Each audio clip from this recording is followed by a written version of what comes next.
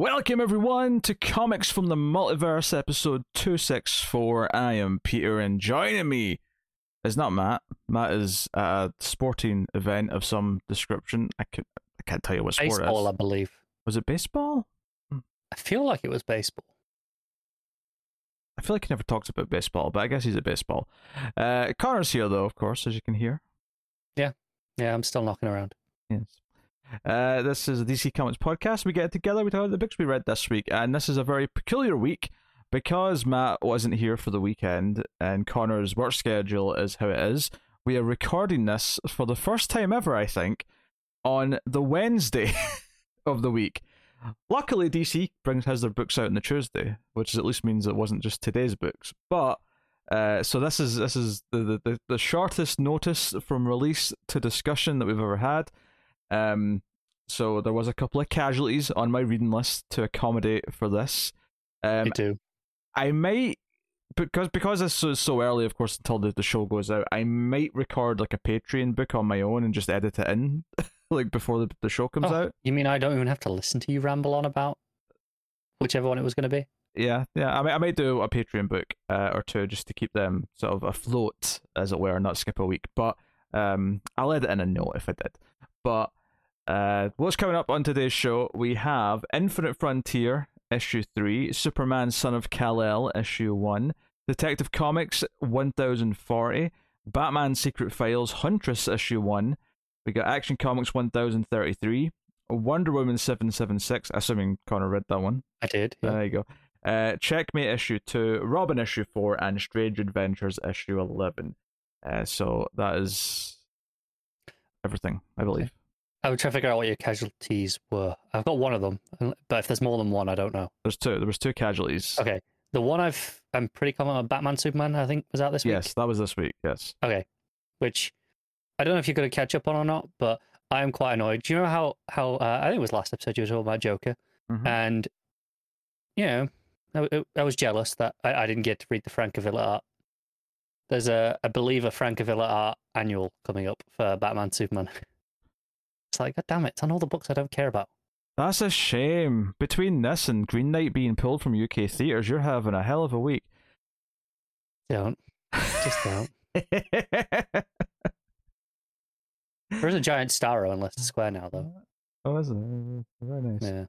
Yeah. So yes, that's what's coming up. Batman Reptilian was the other one, for the record. There were the two most obvious ones that were not as relevant or as in continuity. They were easy kind of the casualties. I had to cut a Patreon book I had planned to squeeze in this week. Mm-hmm. And I didn't get around to the Secret Files issue, which is annoying because I kind of wanted to, especially after reading the issue of Detective Comics. Yeah, because it has a little editor's note saying, "Hey, catch up on this thread."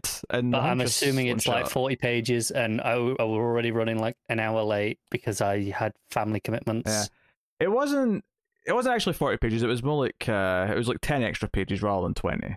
Okay. But still, would have added on another 10 or 15 minutes before the start of this. Yeah, that's what it is. It's just that's the way it had to be this week because we had to record so early. But, no harm. And you get an episode, so that's good because we've not missed a week yet in 5 years. What would you have done? Like, would you have done like one on your own, or would you have missed the week? Like, what would have happened? Joe, it's funny. I'd have probably called in like David or someone to fill in as an emergency. However, he's on vacation this week, so yeah. I suppose my my response would have been a solo show or something, which would not have been smoothly, I don't think, compared to normal. Well, maybe it would have been more smooth. But no one wants to listen to you ramble on about comics for 2 hours. They might. I don't think they do.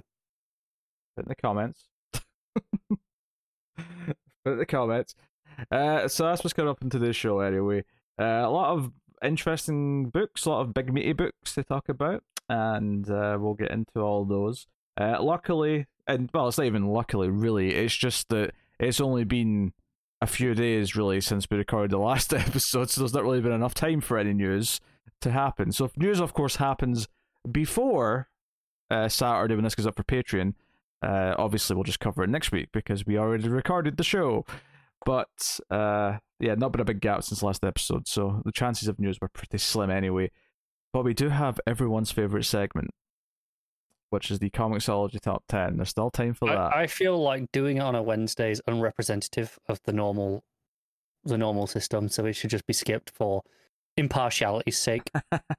Hey, to be fair, there's Marvel books in here, so it's already counting today's books. It does, but how many people buy them on Thursday or Friday? I mean, shut up. It doesn't matter. It doesn't matter. We got stuff to talk about. There's a top 10. It's juicy. They're fresh numbers. They're not super comparable to like our usual, top 10s because they're a bit earlier in the week, but it's still the real question is relevant. How many of them are Xbox? That's a good question. It feels like the top 10, not necessarily the number 1 and 2 spots, but overall in the 10 are kind of dominated by Xbox recently. There seems to be 2 from a quick skim of the top 10. Number 1 though is Star Wars Darth Vader issue 14. Was that also last week's book? Is that still just there from last week? I feel there was a Darth Vader last week as well. Maybe it's just the same issue. There was a Star Wars book last week. I mean, click on it. I'll give you a release date. That's a good point. Yes, all detective work. 21st of July. Yeah, that's last week's, right? Yeah. Yeah. Okay. Well, I guess Darth Vader, Star Wars just sells like hotcakes. What about these X books? These are.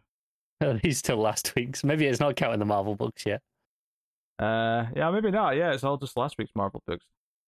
Which is funny. I wonder how it's counted then, because you have to assume that the new DC books from yesterday are selling more like today and yesterday than Marvel books from last week are. I'm gonna go out on a limb and assume. Is there anything from this week's? Well, there's DC books from this week. No, from Marvel that you can see at all. From this week, that's not. Because that would tell me that if That's there's not. nothing from Marvel in there from this week, that means they're not counting today's sales at all. So this is just sales done on the Tuesday, which is very unfair then, because it's just the earliest DC. Yeah, but I would still think that the DC books would trounce them then, because there's no new Marvel books. Well, no, here's what I would suggest. The DC books on Comixology, remember this is Comixology UK, where the books don't release in stores still till the Wednesday, so the British public is still in the mindset of Wednesday is comic book day, even for DC books. So those sales are the people who are subscribed to the books, so they get them auto-delivered. Everyone else goes on the Wednesday and just buys all their books in one go. Possibly.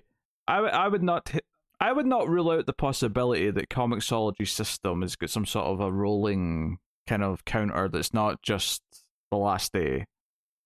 I would agree if there was any Marvel books from this week in there at all, but would there be none? Well, no. That just means it doesn't count today. That doesn't mean it's not a rolling counter from yesterday. That's true.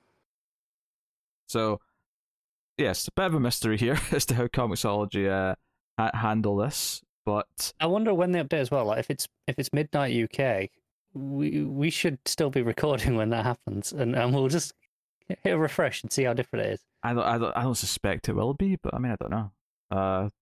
Hard to say. But regardless, I can tell you that number 4 is Detective Comics 1040. Number 6 is Strange Adventures issue 11. Number 7 is Infinite Frontier issue 3. Number 9 is Superman Son of Kal-El, and number 10 is Action Comics. So there's still a lot of DC in that top 10 as it stands. Yes. As so. the most unrepresentative top 10 sales figures we have ever had on this show. Well, it would have went in much quicker if you hadn't sat and second guessed it for several minutes. Well, I mean, I was correct to second guess it. It's wrong. There's nothing wrong. It's just there's just context. That's all. Context. Wrong for the purposes of our show. Context. What are you trying to find out? But an interest for comparison's sake, I'll look at the US top 10. Oh, okay. And see how that's doing. It's very similar. Honestly, having a quick look at this just kind of justifies the need to not have to look at both every week. But, because it's basically the same 10 books with a slightly different order, more or less. What is interesting though is Detective Comics is actually number 10, and the other DC books that were in the top 10 are all higher than it. So maybe the US is slightly less bat heavy, which is a bit weird sounding as I say it, but that sounds implausible. yeah. So I don't know what's going on there. But like, for example, the top 3 books are the same 3 Marvel books, but they're in a different order. So clearly they're similar enough. Yeah. That there's no need to check both of them every week.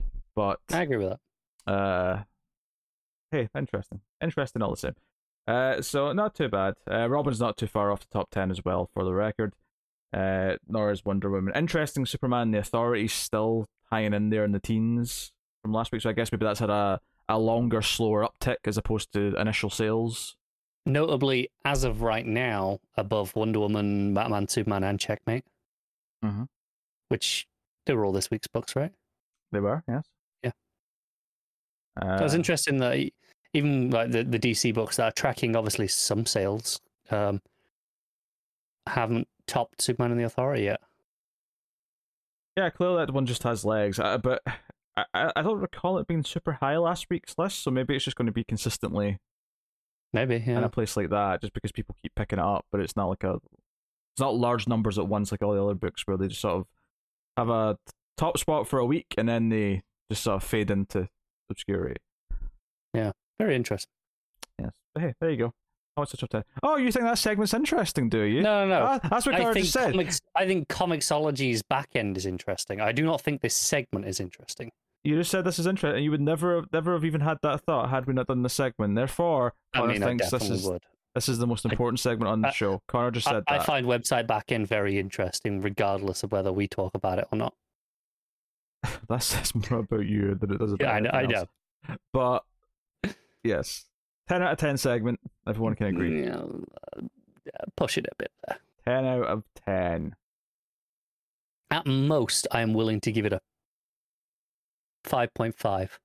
Well, we can get into the books then. We can start off, of course, with Infinite Frontier, issue 3, Joshua Williamson, and 4 different artists, which I'm not going to name because I didn't write them down, because it was 4 artists. This is the big book right now. Obviously, I put the issue 1 after this, but this is the big book. I appreciated the kind of recap page at the start, which is the newspaper headlines, just to give you here's the main things that were going on, just so you refresh your memory and all the main things. But this is kind of in line with the previous issues. Fairly enjoyable. I like what it's poking at in the greater DCU. It's still fairly fragmented, although a few of the stories do converge here as they go on, as we kind of expected them to. We start the issue with Alan Scott and Obsidian looking through the various and confronting the various villains of the GSA, many of whom I'm recognizing. I won't say I recognize all of them, but most of them I do. Icicle's there, you got Johnny Sorrow. Obviously they end up with the Shade, who is quite happy to just give them some advice and perhaps suggest that the villains are actually more related to Obsidian and Jade rather than Alan Scott's generation. So that sends Makes sense. Yeah, sends them off in a direction. Then we cut to Roy, who's basically, he sees that his daughter's alive because of the ring and the life and death power of it all. Yeah. So the whole Black Lanternness. Yeah. But the ring takes him to space, and he's like, shit, I'm in space. So he tries to construct a ship, doesn't work though. There's a bright light. I don't think it's that it doesn't work. I think it's that he decides, actually, I don't really know how to use this ring. I'm not going to do that. You're right. Yeah, you're right. Yeah, no, last time there was a zombie. I think it was the little puff of the ring made it look to me like he was out of gas. Yeah. if that makes any sense. I can see why you'd think that. Yeah. But a blinding light kind of shows up and he's like, what's this? Speak of the devil. And that's kind of a little mini cliffhanger for later. And it does kind of neatly tie into something else when it gets there. I think this was a really nice transition with the fade to white and then into the new Earth, and that shot of the Earth looks really nice. Yeah, if it wasn't for the big Earth 22 caption, you might actually think this was what he was seeing, like a planet just appeared in front of him because of the blinding light. Yeah. But this is actually cutting to Magog fighting Justice Incarnate.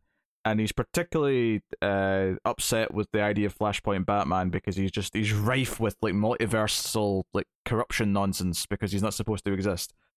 But it turns out he is actually a reformed version of Magog, and he's quite understanding once the Justice Incarnate show up. They have a bit of a standoff. And he's like, okay, you want to search this ship because it's like the answer to all your mysteries, then fine. But once you've done that, get the hell off my planet. Go back to your own universe. My Earth, specifically.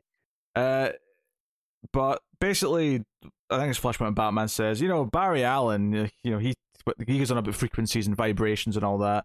So theoretically, this ship, if it's from any one of our Earths, it should react to our touch. So they all touch it, all the members of the Incarnate. And sure enough, it's President Superman who gets a reaction and says, well, I guess we're going back to my my home planet. The only thing weird about this logic to me, and maybe you can defend it better, and I'm overthinking it, it's Barry could feel vibrations. Yes. Of what world he was in. I thought that was due to his, Speed Force Pro. Not just, well, anyone can sense them. Yeah, I guess my logic for this is probably that because it's a multiversal traveling ship, that means that anyone, because Barry, like, obviously if we touch something from our Earth, we don't feel anything, I mean, this is a bad example. It's a phone; it might literally vibrate, but but anything else. That'd have been timing. See if that vibrated when I picked that up. That would have been gold. But I admit I'm kind of reaching for this a little bit, though. I don't think this is necessarily overly explained. I'm just kind of... Don't get me wrong, it's not like a huge deal. I'm not really bothered by it, but I did think about it as I was reading it. Like, this feels like a leap to move the plot forward rather than anything actually organic. Yeah, it just kind of comes out, and it does tie into things Barry has said. But like you say, like, this works for anyone. I'm kind of thinking from The Force Awakens, where it's like that's not how the Force works. Like that's kind of the feeling I have. Like, someone should just turn to Thomas Wayne and go, "That's not how this works." But they're all just like, "Yeah, sure, why not? Let's just give it a try." And yeah, it just does. Yeah, I wasn't expecting it to work. I was kind of expecting them all to be like, well, that didn't work. But then President Superman gets a reaction. I'm like, oh, I guess it did work. So yeah. Yeah, it is what it is. Like I say, my guess is that because it's a ship that was traveling through the multiverse, that it has a connection to anyone from its planet of origin. And that's what I'll stick to until they tell me otherwise. And it's a bit weak, but we'll go with it. Then we go to classic art, as we have Barry running with Jay in a very old school kind of, maybe the first instance of him like crossing over to Earth 2, or running really his nice page. Yeah, it's a really nice page. It's a really nice. I love the touch how like they went out of the way to make the page look yellowed as well, like it's on that old sort of paper. Yeah, it's a good representation of an old comic book, especially the time period it's harkening back to. And of course, we reveal that this is actually what Psycho Pirate's making him see as he's in the big cosmic hamster wheel, I'm going to call it. Yep. So anyway, he monologues a little bit as he's talking to Barry, and obviously he's up to no good. And Barry's like thinking he's seeing someone in front of him saying help, and he's obviously, it's all manipulation. It's just Psycho Pirate messing with him. Whatever their goal is with Barry and what they're trying to fuel with his Speed Force energy. I'm sure we'll get to that. Yes. You assume it's crisis-y things because it usually is. I would assume so. And then Psycho Pirate actually says, "Run, Barry, run," and I laughed, just because that phrase has been ruined. Yes. Of course, yeah. Also, just the idea, because he even talks about the first time anyone ever transferred over to another multiverse or another universe, it was you. You did it first, and that kind of all the crises that ever happened, they're kind of your fault. Because you kind of lit that spark. Yeah. So, yeah. He did die for his sins, at least.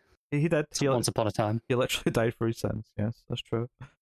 So it's played upon DC history, which is, it's neat. It does feel like it is trying to be a modern crisis-y style feeling thing. So then we cut back to Alan Scott and Todd. Todd's hunch is to go to Command D. The DEO is now running it. They use his powers to sneak in there because all stealth-like, and they find what appears to be they find Bones as well. They see Bones stomping around, but they find a ship which appears to be a multiversal ship. And we never get a good look at the one that crashed, right? Like a full view of it, so we don't know if it's the same style. Bits, because obviously that's the whole idea. Is it isn't a full ship? It broke up a lot, right? Well, the reason why I say this is because there's a couple of hints here that it is the same. One, the fact that they're building ships, they can do this. But two, later on when we're on the ship, one of the villains says, "Oh, Bones will kill us if we wreck another one." So there's kind of a heavy implication that this is the same ship that's which led to it being interesting, because again, I also reached that conclusion with that line.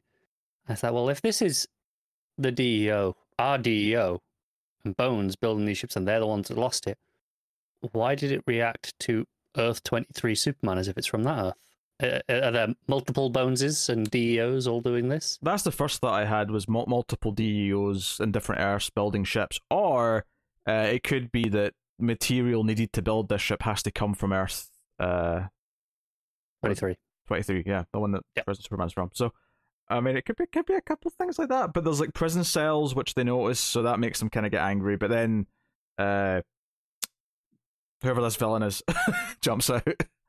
And Extract. This is the one that went after Roy in the first issue. You're right. She jumps out and starts a fight with him. So it's kind of actually fun seeing them fight together here, because you've got the Green Lantern constructs, but then you've got the Shadow constructs, and it's kind of interesting having them fight side by side with the different colors of constructs. Yeah. I mean, we've seen different types of lanterns fight together before. It's not a completely new thing, but I think that because the shadows and just that pitch black kind of nature. It's like the absence of light. It's different to even the Black Lantern stuff. It's different to anything, right? Yeah, it has a different feel to it, because, like you say, it's the absence of light rather than the creation of light. But no, it's cool stuff.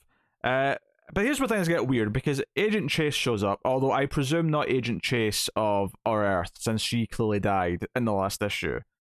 Even what she's wearing in the sunglasses make her feel like a slightly different version of the character, as opposed to the Chase we were looking at from before. Yeah, which presumably lends credence to the idea of different universes, DEOs working together. Yeah, for sure. And it might even be a case of the Chase that was on Earth that died last time wasn't the Chase from Our Earth in the first place. It's possible. I would assume, until otherwise, thought that was ours. There was enough stuff there about relationships with characters. Even the stuff with that Captain Atom implied that no, this was our Chase. That this was the baseline. I will say something weird though. Well, not weird, but I think this page where this Chase shows up with the big cannon thing might be the worst page of art in the book. Alan's face, I think her overall just kind of like really long legs kind of perspective, everything about it just looks a bit wonky to me. Obviously, there's 4 artists, so it's very up and down. There's some really good pages in this, and then there's some really mediocre pages. It's a mixed bag on eye, isn't it? Where it's rarely bad. Like I say, that's the worst of it, but it's not horrific. Lots of it is quite good. It doesn't really mesh together that well. It's always pretty distinctive when you have a different artist, and you kind of feel it pretty regularly. Yeah, that classic Flash page works really well, because it is supposed to be so different. Like it's going for that jarring change, because you're going, well, where are we now? And it's like, so it's his memories in his head, and it's using the classic art to kind of mimic that time period. And it's like, okay, that's really smart, that works. But the rest of it just does kind of feel like it's not supposed to be this different. And then we cut to this ship in space, and now again, I was questioning, like, I'm not sure if it's the exact same ship we just saw in the base, or if this is just another ship that's already launched. Because obviously Alan and Todd think that Jade might be in the ship they're looking at, but it's entirely possible they were already launched into this space with this ship that's already there. Because this is the ship that picked up Roy, because we see Roy talking to, well, it says Agent Hammond at first, but it becomes clear very quickly this is Hector Hammond, who is now back to normal human status. Yes. I appreciate that, Roy didn't pick up on it immediately, and neither did I, because this isn't what we're used to seeing Hammond look like. He doesn't have a huge head. Yeah. So we're not looking at this going, oh yeah, that's Hammond. Even when we see the name, you just go, okay, someone else has got the name. Fine. Doesn't. There's no reason to link them. Yeah, it's one of those things. I read Agent Hammond. I went, Agent Hammond. Should I know who Agent Hammond is? It sounds familiar. Especially when they put it in bold. Yeah, but I was like, I don't know, maybe not. And then it got to the reveal, and I was like, you smart bastards. Was clever. It's one of those things where obviously it's like, okay, the recent multiverse like reset and everything that's been going on. He got a reset here, and that's why he's back to being a normal human, more or less. But he's being all nice to Roy at first, and basically the whole task is monitoring the threat of they don't monitor threats in space now. They monitor threats coming from other universities, and that includes people who come back from the dead. So they whip out some fancy cannons, like sonic cannons, that stop him from using his ring. Not that Roy's very good with it yet anyway, but all the same, he seems to hit a button that warps them into a different universe. Or in the bleed, they're in the bleed, yeah, which is like the space between. Yeah, in between. And then there's some like turbulence though, and it's like, wait, something just hit us, and then someone says, no, it's from the inside. And our big cliffhanger, after a little bit of fighting with Roy, who fights back, is that the prisoners on this particular ship have escaped their pods, and it's Jade, Power Girl, Wildcat, Atom Smasher, and I can't remember who that one at the back is, but I can't either. It's really. But annoying. I'm assuming it's another JSA related character because they're all JSA related characters. Yeah, or Infinity Inc. Or Infinity Inc. Yeah, I mean, yeah, maybe more Infinity Inc. But which is still in itself related to JSA as a legacy thing. It is, yeah. So I think this is a smart cliffhanger in a couple of ways. In the one hand, it plays with your expectations a little bit because you find this ship, but then it's also the ship that's in space, but it's also probably the same type of ship that the others have been looking at that exploded. So a lot of these plot threads all of a sudden feel a lot more connected, but it plays with your expectations a little bit. But it also gives you this payoff to like the mystery of the last couple of issues, which has been, where is Jade? So getting to see her at the end of the issue, it doesn't explain everything in detail, but it's a nice broad stroke of like, hey, that thing that we've been like posing the question of for 2 issues, here's your sort of basic answer, and we'll get into it more next time. So I think as far as like feeling like the story's progressing, this issue there's a lot to kind of pull the threads together. It still has that issue though where there's 4 artists, so the art is up and down, and still like it's starting to come together, but it still definitely feels a bit fragmented, more than it probably should halfway through the story now.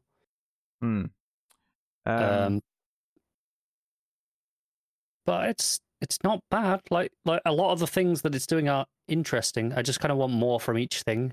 Feels like there's too much going on in each issue for me.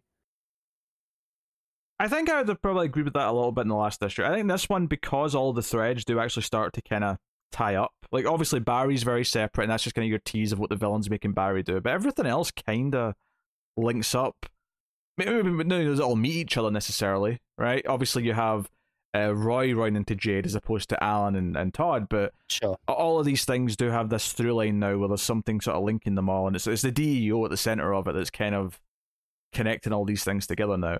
So for me, at the end of this issue, I'm like, because I've been enjoying all the things it's been teasing, and then I'm like, okay, now I'm into the story, I'm into what it's doing. As a comic book, as a piece of artistry, because the art is so up and down, I can't just give it like a seal of like praise. But as a continuity enjoying event spectacle, moving things forward and teasing where things might go, I'm into what it's doing. I'm into it as well for that stuff. I'd say still more for the potential more than anything it's actually doing, if that makes sense, because I don't think it's presented us with any really great ideas yet that, this is what we're going to capitalize on. It's more just we could play with some stuff. If I was to make a guess, I would say that if anything, this will set up the good ideas, and the actual meat of the ideas will come in other books. That this is acts as a platform to launch a couple of other series that are going to be ongoings or something. Yeah, it's the sort of thing that feels like maybe we get, an Infinity Inc. thing, or maybe even this is how we get a regular JSA team ongoing again, and like this sets up a new lineup at the end of that. Very possible. And which, we have solicits for October as of now. It wouldn't surprise me if it's the December solicits where we actually get announcements for things, just purely because that would mean that we have gotten to the end of this series by the time those solicits are out. Yeah, when does this finish? Because I don't think it's quite monthly, because it feels like this has been... It's twice a month. It's twice a month, okay. But it started late in a month, so it's kind of like 1, 2, 2, 1, if that makes sense. Yeah, so this will finish, mid-September? Yeah. So I'm thinking the solicits we get in September will be the ones that have any like surprise books. Well, that said, it depends. I mean, if a lot of the developments happen for issue 5, which would be the previous month, then they might announce their load then, because at that point it's not spoiling anything too much, but it depends what it is. Yeah, that's very possible. Because we have read in some solicits already for October that there's some fallout from this, yes. but which I should hope so, given that it's, an event. Yeah, so I don't know, we'll see. But no, digging the characters. It's nice to see some of these characters at the end. So I'm pleased with that. I think I just kind of like all the characters this is focusing on, because it's mostly staying away from the big A+ stars, right? It's mostly GSA related characters, or it's Roy, or it's whatever. Barry's the only one. In some ways, it feels like a successor to 52. Yeah. In the idea of just we're focusing on the B listers and lower. Let's be honest. For that book, but obviously this is nowhere near the scope of that, being a 6-issue mini rather than a year-long weekly event. But just the idea of kind of we're kind of taking a backseat and kind of doing a little bit different focus. Yeah, but the creative talent behind all this stuff seems a lot more impassioned, and maybe it's because they dodged the bullet of 5G and they're all excited about what they get to do now. But that might be true. The more I see of 5G, it feels like there's a direction in mind. I say the site that shall not be named got their hands on copies of the full timeline for 5G. That was that stuff that they kept teasing that was like redacted, and we saw little bits of. It was interesting, to say the least. Worth a look, perhaps, if you would like to know, ideas of what they were planning. Maybe better for my stress levels if I don't look at it. That's very possible. Some of it was infuriating. Oh dear, that may have been an interesting period in the podcast history if we had to go through that. It's so bizarre because we were so excited by the potential of what 5G was. We were very hopeful, and I think not like throwing all caution to when we weren't going, oh, it's going to be amazing no matter what. We were just ready for something fresh, and we had hoped for, hey, this sounds fresh. Turns out it would have been hell. It'd have been a rough couple of years. Yeah. By the sounds of it. It'd have been a rough couple of years at least. But hey, bullets were dodged, and that's okay. So that's Infinite Frontier issue 3. What are you giving the issue? I'm going to give it a 7. I think it's pretty good. But I don't think I'm going any higher with the mixed art. Yeah. I'll nudge up a bit. I'll say... No, I'm not up a full point. I'm going to go 8. I'm really into just this sense of the DC universe. Like I just it's really scratching an itch and being very solid at doing that. Like I mean, from a technical point of view, the art is all over the place because it's 4 different artists. Because you see Zermanico, but then you see 3 other names, and you're like, well, and it's not that they're all bad, but it's a rough time because of all the switching. But that is Infinite Frontier issue 3. Superman, Son of Kal-El, issue 1, Tom Taylor and John Timms on this book. And this is, of course, something that we've been excited about. Obviously, any new Tom Taylor book's an event on this show. But a new Superman book to boot is always something that we're interested in. And I'm sure... You know, it's funny, Matt did say to us last week, I'll try and read a few of the books so I can send in some thoughts. And then we said, Matt, we're recording on Wednesday. And he's like, no, scratch that then. I might have even been on the show. So obviously John's narration is what's here. And it's sort of... You don't really realise about where you are in the timeline when you start off the book. Superman's... There's an invasion coming for Earth. Attempted invasion. I knew you were going to crack that joke, right? Oh, you would have done if you'd done the other way around. Yeah. So And it's like Jon Stewart and Jon Jones are like, no, it's Superman. Like, we can handle this. It's just an attempted invasion. You're fine. Just go and do what you need to do. And he goes to the fortress, and Batman's like there guarding it, and it's like, okay, so thanks for being here. And then we see Lois is pregnant, and we're like, oh, this is the birth of Jon. And more importantly, I suppose we should clarify this. This is the new post-Death Metal continuity birth of Jon, because obviously the birth of Jon before, when there were often convergence and then get brought into the universe, that is now not canon. I think this is because we saw a version of this that, correct me if I'm wrong, wasn't too dissimilar to these events in Superman Reborn, when the timelines of the Superman stuff were kind of merged, or universes were merged, whatever that did. Oh, so you think that's when it fixed to this? Yeah, because I think I remember Wonder Woman being, present at the birth in that version. Yeah, maybe I don't remember this at all if they did anything like this.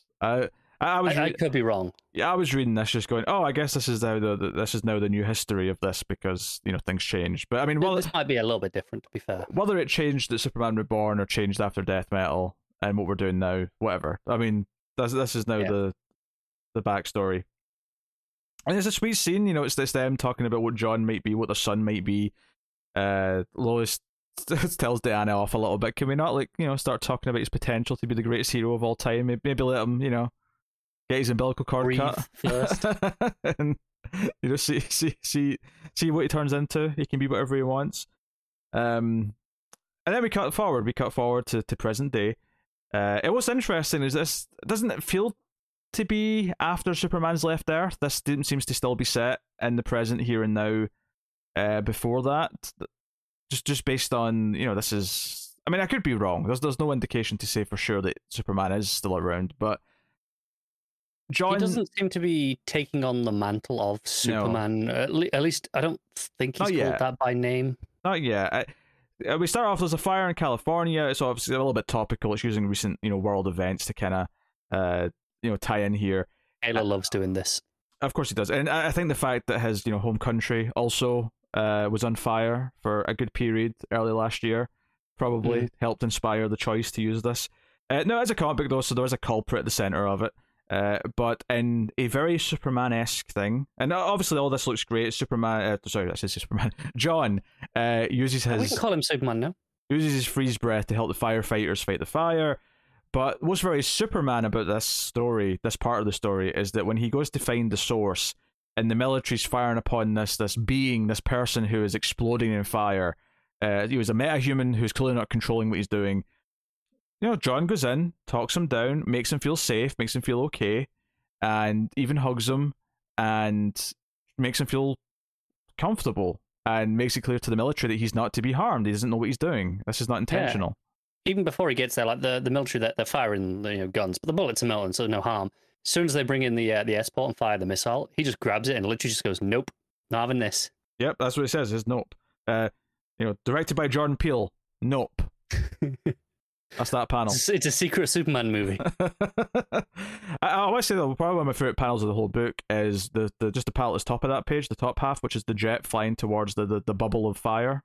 It looks really good. Yeah, because the forest is on fire around them. Or let's say forest. There's just trees. It's more deserty, but it's just the orb of heat that's around them that he's created just looks really good. The whole thing just looks really nice. The colors, fantastic. So. Yeah, so we have this scene and it's really sweet, but then the military dudes, in fact, I need to point out another panel here, when he's hugging him and the bubbles went away and he sort of calmed down and it's just the black remains of the trees around him, just a little bit of fire on the ground. I really like that panel too, just really nice contrast.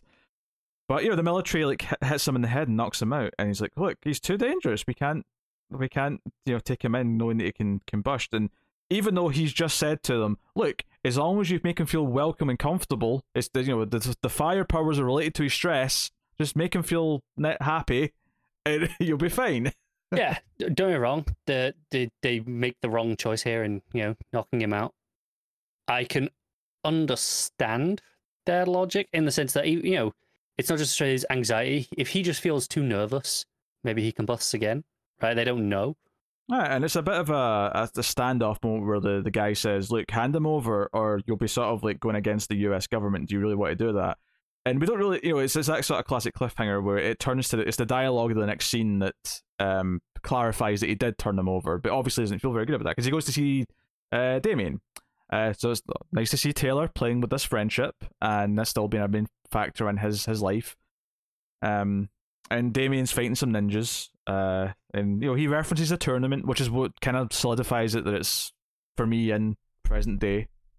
Yeah, definitely. Superman's not left also, yet. The panel of John floating above Damien in the shadow, where he's mostly silhouette, but you got like the emblem and a couple other bits. That looks just phenomenal. And the cape's all tattered because of the fire. Yeah, as well. Oh, so good. Nice little touch. I love that John doesn't help with the fight because he knows Damien wants to do this fight himself, so he just sort of stands and casually has a conversation with him while Damien's kicking and punching ninjas. There's the odd bit where he grabs someone and throws them away.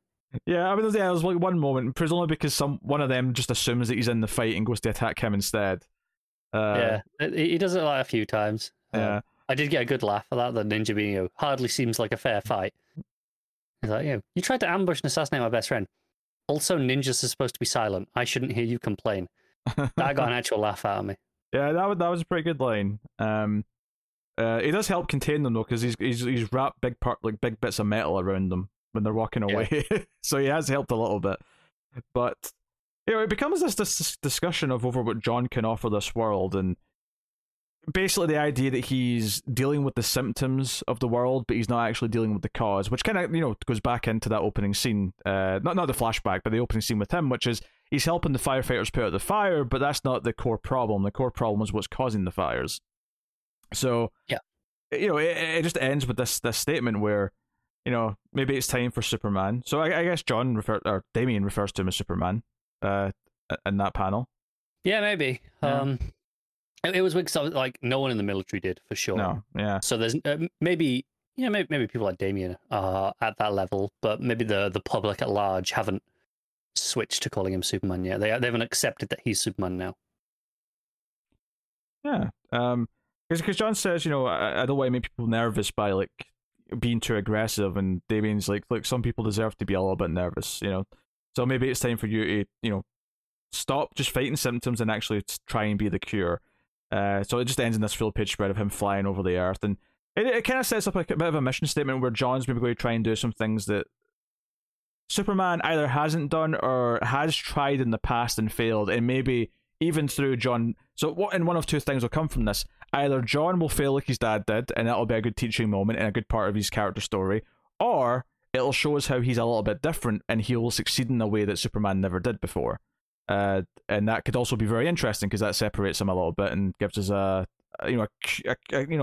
key John. And the idea that John, because he is half human, is perhaps more entitled to influence the humans in a way that Clark maybe never felt like he could, is an interesting little thing to play with. What's interesting is I always really disliked that messaging part of Superman. Sure. And don't get me wrong, I think he should take a restrained view just based off of his sheer power, because that's, it leads to things like, Red Sun. But the idea that it's, inherent because he's not human, which is definitely an argument that you get, I feel like that really undercuts a lot of the immigrant analogy, for example. Oh, for sure. And it kind of leads to the idea that, immigrants shouldn't get to vote. It comes up a lot in Superman stories, and I actually agree with what you're saying. I think, spin it around and look at it this way. Superman, while he shouldn't, feels that he, and the same thing that John just kind of said there, but John's going to try and sort of overcome it, is this idea he doesn't want to make people feel nervous. He doesn't want people to be scared of him or feel like he's operating against them, because he wants to not just be liked, but he wants everyone to feel comfortable around him. Right? That's a big part of Superman, is making people feel at ease, making people feel like they can trust him, so on and so on. I would say that John, because he is half human, and he has maybe more specifically some of that Lane stubbornness, and Damien specifically brings up you're half Lois Lane, and she exposes things, she goes after the truth, she does these things. This idea that as a second generation immigrant, effectively, right, and John, is that you have someone who, a first generation immigrant might feel more compelled to try and assimilate and play by the rules and not be noticed and and be someone who isn't assumed to be a threat, because they feel like they constantly have to convince everyone that they're not a threat. They have to convince everyone who is bigoted that they're not someone who should be seen as a danger. But Jon, being second generation, feeling more, native to the planet in a way that Superman just never did, because he was an orphan, he was an immigrant completely, gives him this inherent character confidence that maybe Clark just never could have had. And not because it's right or wrong, but just because it's just natural that he, and you can argue it's maybe less about being half human and more just being about half Lois Lane, because that's Lois Lane's fire. You could argue with that, and I'd agree with you, but I guess that's what I'm kind of getting at. I accept it. Yeah. But it's interesting though. It's definitely an interesting mission statement, and the book doesn't end in a cliffhanger. It doesn't end with a big villain saying "I'm coming for you" or a dun dun dun. It ends on a "I'm going to try and change things." It ends off in kind of a noble statement and intention. It kind of tells us what the book is going to be going forward, as opposed to just like saying, some big action beat, which will probably be resolved in about 3 pages. This is for at least the next, arc or 2. This is what this book's going to be, if not longer. And the thing with, obviously Taylor didn't do this, but like Future State's, Jon's stuff was that he kind of makes a bit of a cock up with Metropolis, and everyone says, "Oh, his dad would never have done that." And I think, focusing on the idea of what makes him different to his father, and how sometimes that might lead to mistakes, it might lead to like him handling things worse, but it might actually lead to some better results in other ways. This idea that those differences should be appreciated and cherished and not just be feared because, he's different from what we know. We come to accept that Superman existed and what he would do in a situation, but that doesn't just mean that his son is worse because he will do some things differently. So, there's some interesting things to explore there, and I'm curious to see how Taylor handles it. But I think for me, a big thing of this issue is, obviously, you have the topical things of the climate fires and stuff. And again, it doesn't come from a climate reason. It's it's from a metahuman. But obviously, but there's a line that's like, they say this is a once in 100-year fire. Yeah, those seem to be happening every year right now. No, it's definitely drawing parallels. But you've got that to tie it into the real world a little bit. But I think the other big thing for me is that his friendship with Damian's important, and much like everything Taylor's written for DC, he has such a respect for the characters past and what their relationships are with other characters that having that just kind of shown in this first issue by saying, no, Damian's the friend he's going to go to, right? He may introduce new characters and new friends and form new relationships, and that's all great, but Damian's still going to be there. It's still going to be someone he goes back to. Because, Damian even tells him, you kind of need more friends. He does, yes. He's like, I can't be your only non-family friend. That's not healthy. Coming from Damian, that's rich. Which, admittedly, Jon also kind of says, and Damian's like, hey, we're analysing you here. Yeah. Not me. To be fair to say, Jon, though, he kind of skipped over a lot of years. He didn't get a chance to... he lost a lot of friend-making years. That's not true. He experienced them. Why? But it wasn't... It wasn't around making people. Friends here, but... He was with his weird demented grandfather, and then he spent some of it in a prison from Earth 3 Superman. It's not like he was in a position to be making chums. How long was that? I thought it was. I was thinking mostly of the jump towards the Legion stuff. Oh, sure, but that was all after his age up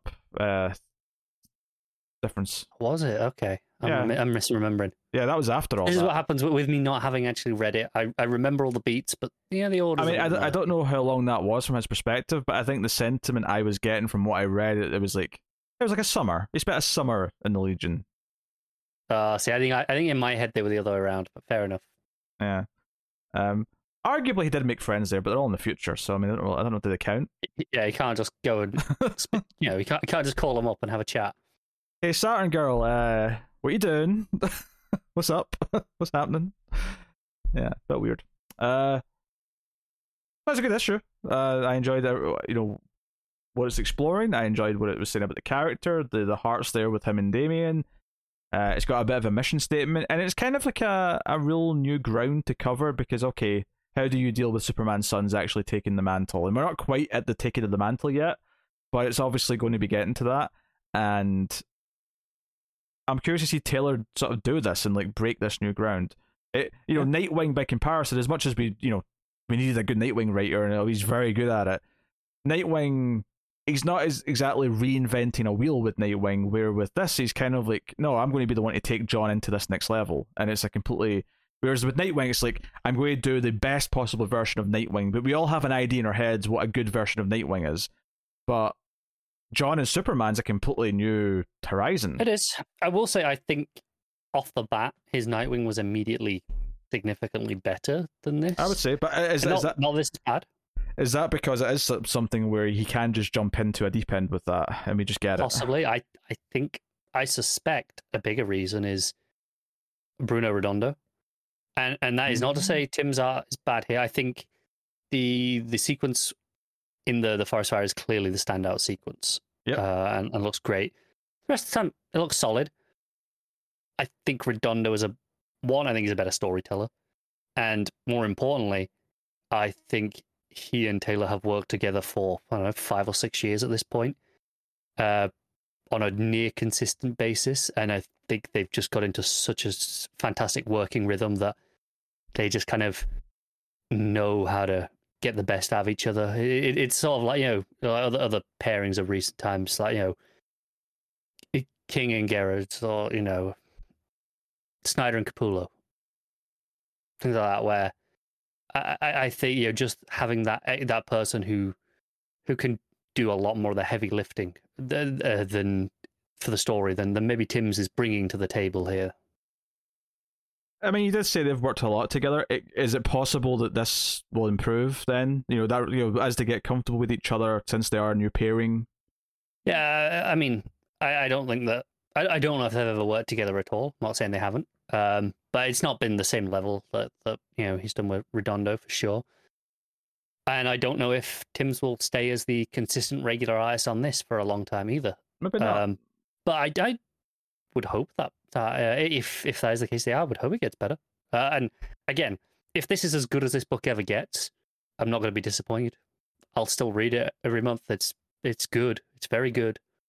I mean, I think it just naturally will get better, just because the story on its own, like, even if the art is just to this level and the art never gets better, the story inherently, just because of how a story builds and pays off, it should. This should be we, as we get invested in it, it should feel better to us, even if it's not technically any better written than this. Just by the sheer level of us caring more by then. Yeah, but I'm not worried about that. But I'm not either. For Fragment, no. No. To compare it to like the weakest Tom Taylor issue 1, which was Batman the Detective, I think we'd mostly agree on. I would say this is a better issue than that. This is more interesting. I feel like it's hitting the heart of the character better. I'm a lot more. I agree. Yeah, and honestly, comparing most things to Nightwing right now is very unfair. Yeah, Nightwing's like one of the best books on the shelves. Yeah, it's top 3 DC right now. Is Nightwing it's probably safely in the top 10 of all comics being published in the direct market right now. It's up there. Let's be honest. So, obviously Taylor can do that. I think he does it best with Redondo or with other co-workers. But maybe this can get there yet. Maybe it can. This is still a really great first issue that I'm, really, really enjoyed. Yeah. So there you go. That is Superman, Son of Kal-El. Bit of a mouthful of a title, though. Issue 1. I mean, I think we're mostly just going to refer to it as Superman. It's just it's still just going to be action and Superman, isn't it? Yeah, the subtitle is really just there to differentiate it when you need to from classic Superman. But that's what it is. What are you rating it? I think I'm going to give it an 8, just about. Yeah, I would concur. It's a very, very strong 8. I'm only going to higher than that, but I think it's a very strong 8, and I'd see a lot of potential for the future. I do too. Which is what you want from an issue 1. So, cool. Detective Comics 1040, Mariko Tamaki and a returning Dan Mora on the art, on the main story, of course, at least. Which means he's gone away and he's finished the next arc of Once and Future, and that's back soon. That's what you took from that, is it? It is. I'm very excited for more Once and Future. It's such a good book, and Dan Mora art. Come on, How can you not be excited by that? So the issue starts when we knew we knew Bruce was going to turn himself in. We're just talking about Superman, so that's why I said John. As in John Kent, son of Superman. I don't think Superman's name's keep John. Digging. I mean, if you listen to the full episode, this all makes sense. I'm just explaining this for the one that's cut up for YouTube, and this is just you just turned on Detective Comics, and I'm saying John, and you're like, what the hell is he saying John for? We just spent like 10 minutes talking about someone named John constantly. But yeah, so we knew Bruce was going to turn himself in, and the issue starts with some asshole at the precinct like yelling at the police, and Bruce just walks in behind him. I really like this as an intro, actually. I love the set in the scene of just giving us like some asshole in the station yelling at the desk sergeant before Bruce just walks in and says, "Hey, I was at that other station before it blew up. I was I was being detained. Maybe you should take me back." And they're all like, "Did we not let you go?" Like, no, I kind of walked out when it blew up. Yeah. So here's the thing. This obviously he talks to Oracle a little bit over his comms, and she's like, "Okay, I'll make sure the police get all the evidence they need to, like, acquit Bruce Wayne of anything by the next day or whatever." And he's like, "Okay, that's good." Over the weekend, because they throw him in on the Friday night. That's right. Like, well, it's going to be Monday by the time anyone looks at anything. And there's also a cutaway as well to the hospital where the reporter lady and Huntress escaped though out the window, and there's a little editor's note saying, go see what she's up to in the one shot that's out this week. Which I kind of appreciate because it made me more excited to read it, because I knew it was Tamaki that was writing that. I was like, oh, it's actually also just directly spinning out, and that's cool. It made me want to read it as well, and that's why I'm a little bit annoyed that I didn't have time. Obviously I'll talk about the issue properly after this, but I will say it ends with a to be continued in Detective Comics 1041 at the end of that one. So, damn it, damn it, Tamaki. So I'll put it this way: it's going to be in the trade. I'll make sure I read it then. But yeah, so it's a funny little beat where Babs actually knows this nurse who I don't remember from anything in particular. No, Jennifer is her name. But and she's like, shit. But the scene that I wanted to get to here, do you know what this made me think of? Maybe you'll agree with me on this. Do you know that episode of Mr. Robot where Darlene's with the drunk Santa?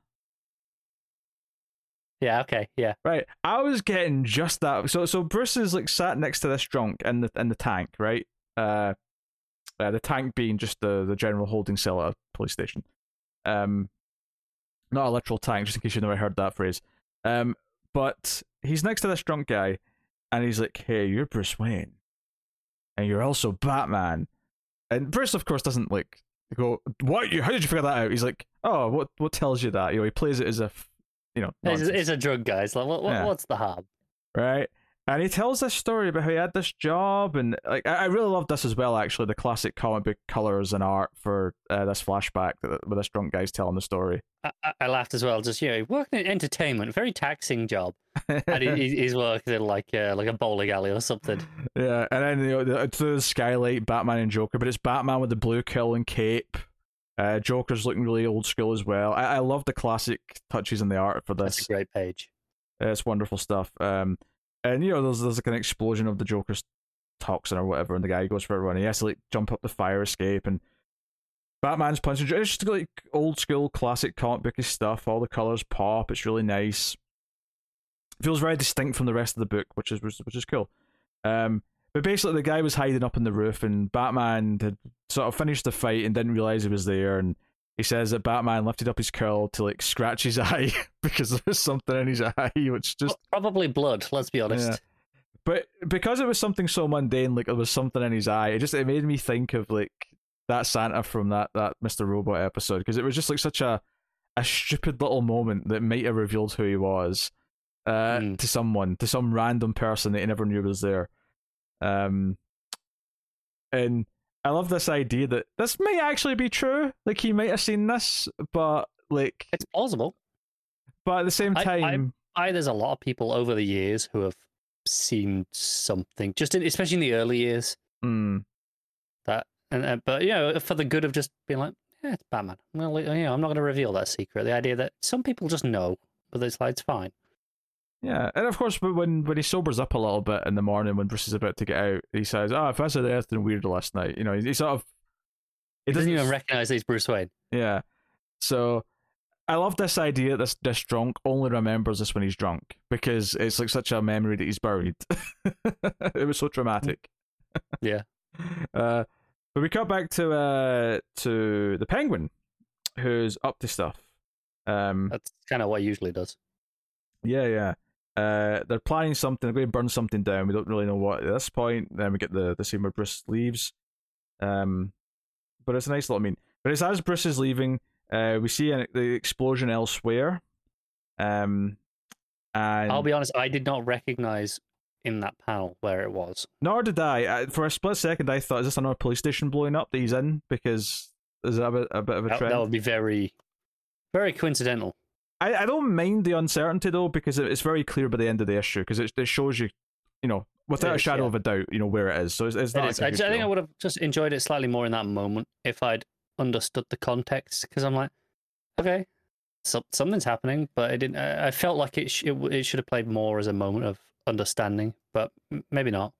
Now, obviously, it's not going to win like art of the issue here because of the Joker stuff and the flashback, but there's something so simple about Moira's like the two villains meeting each other. Worf and Penguin. There's like the factory or warehouse in the background, and it's just the two panels of them close up. But the shadowing on Worf's face, and then the big cheesy grin on Penguin's face. Oh, it's so good. Yeah, and they're working together. They've got a bunch of like goons who have all worked for other villains in the past. There's a couple of dudes in Bane masks. There's a couple in the green and purple. Who were in the police cell at the start of the issue, right? Oh, not the cell. They were in the precinct though. Yeah. And basically they're like, hey, we've got an agreement. We're doing stuff. Bruce Wayne will die, but yeah, we have to go after Batman first, though. And then we get the full page of it was Bruce's apartment. It was his new place that's been blown up, so it's just on fire. And there's a gorgeous page actually of him sitting, or standing. Good job he went and turned himself in for the weekend, isn't it? So it's a gorgeous page that. But yeah, they say they're going to go after Batman first because he'll protect people like Bruce Wayne.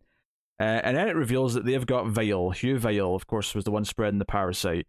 And this monster will be all we need to destroy Batman, so they're going to try and use him. He's in a hospital bed. He's tied down as well. It's worth mentioning. It's not like they're letting him, roam free or anything. He's tied down and he's on like a respirator. And then he refers to like their group that are meeting here as the jury. The jury has spoken, he says. And it's in big, bold, red text to make it clear this is a name. It's got a logo, which is how you know it's a name. It's a traditional lettering technique in comics at this point. I'm digging this. Joe, I'm digging about this. I'm digging that Worth isn't just gone. It was like all this setup is still kind of paying off.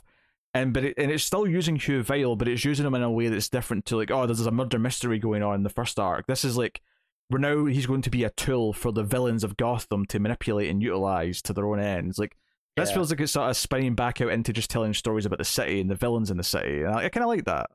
I do as well, yeah. It's a neat way of spinning out of the story that has already been established at this point.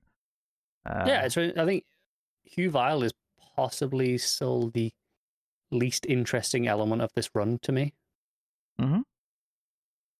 But I'm really excited by him being used by the jury, perhaps. Yeah, been used by, and I think I also like that the villains we're talking about here are the Penguin, who, well, he's got a name like the Penguin. It was always an arms dealer. He was always more into the mob side of things, and Worth as well as he's the crime boss guy. We're not dealing with the big extravagant villains, but the idea that they're going to use this, effectively metahuman, to their own ends is very interesting. It's like him being a tool for some of our regular villains, more down to earth villains at that, I think is an interesting premise to go forward in. Yeah, I agree. And the art in this issue is gorgeous. Like it is absolutely. And I want to point out the lettering as well. Like throughout is pretty great, but that final touch on the jury, beyond just being the logo, so it's a name of an organization or a character as opposed to just a figure of speech. The way the bubble that it's in it's like an explosive bubble. So you know you can feel Penguin getting animated and kind of like getting excited about saying this as opposed to the sentences before. It's really smart stuff. Yeah, I think I dig as well that this further separates Detective and Batman in terms of the type of stories they're telling. And what's funny is that they're both kind of about the city at large in some ways, but they're about very different circles within the city. With Batman, it's all about, okay, it's people who are trying to change the city, but this is more the underground, like, wealthy criminals of Gotham trying to take back control and trying to manipulate the city from behind.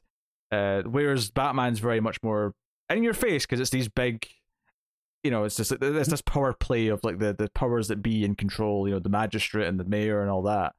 But this is the more, I don't know, underground side of things. More low key. Yeah, I like the contrast between them, even though they complement each other very well, which is kind of nice. So yeah, no.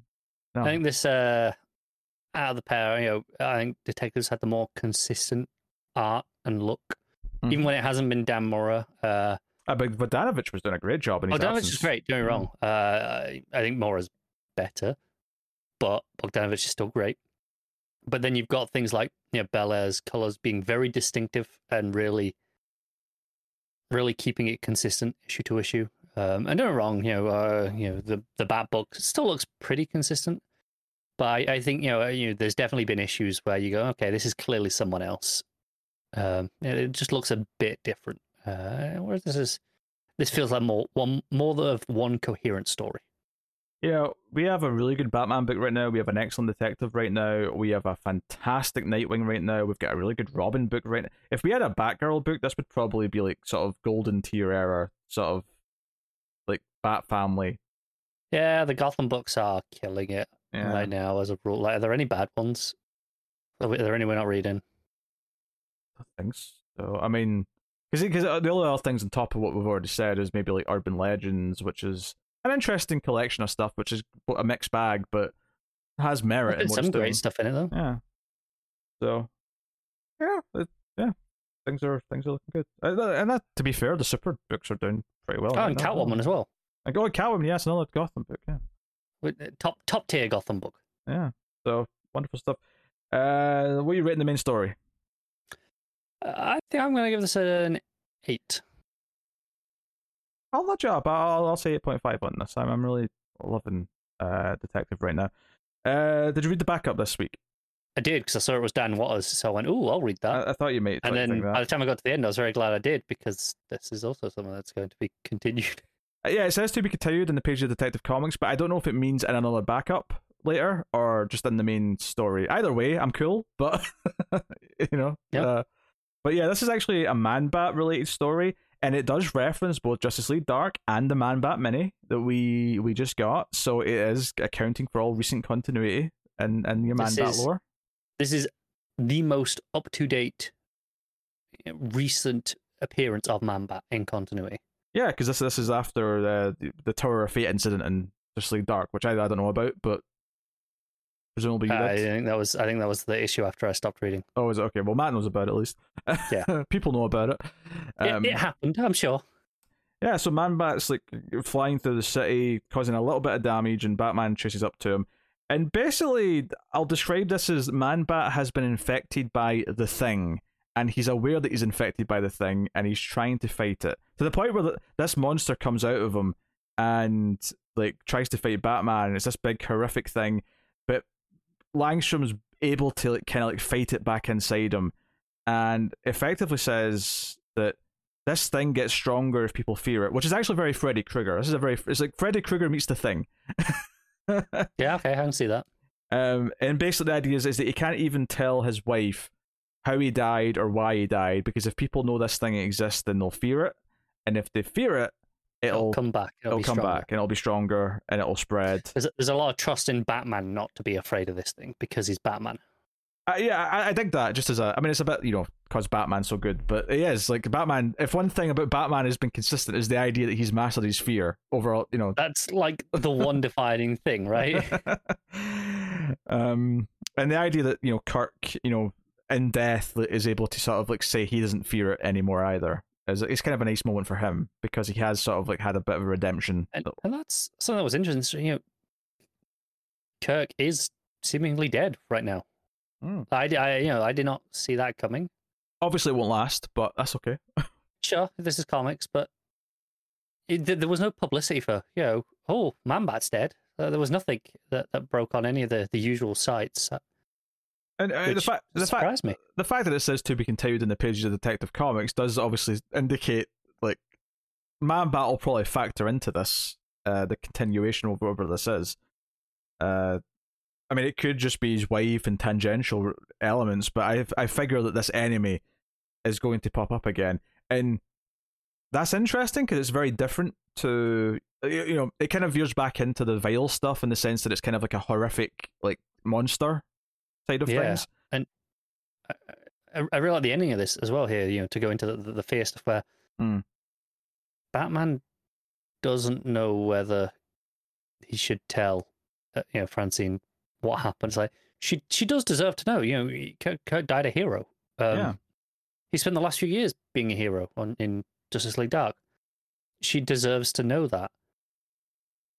But will she be afraid? Is there a risk in telling her this? How much can he tell her without setting it off?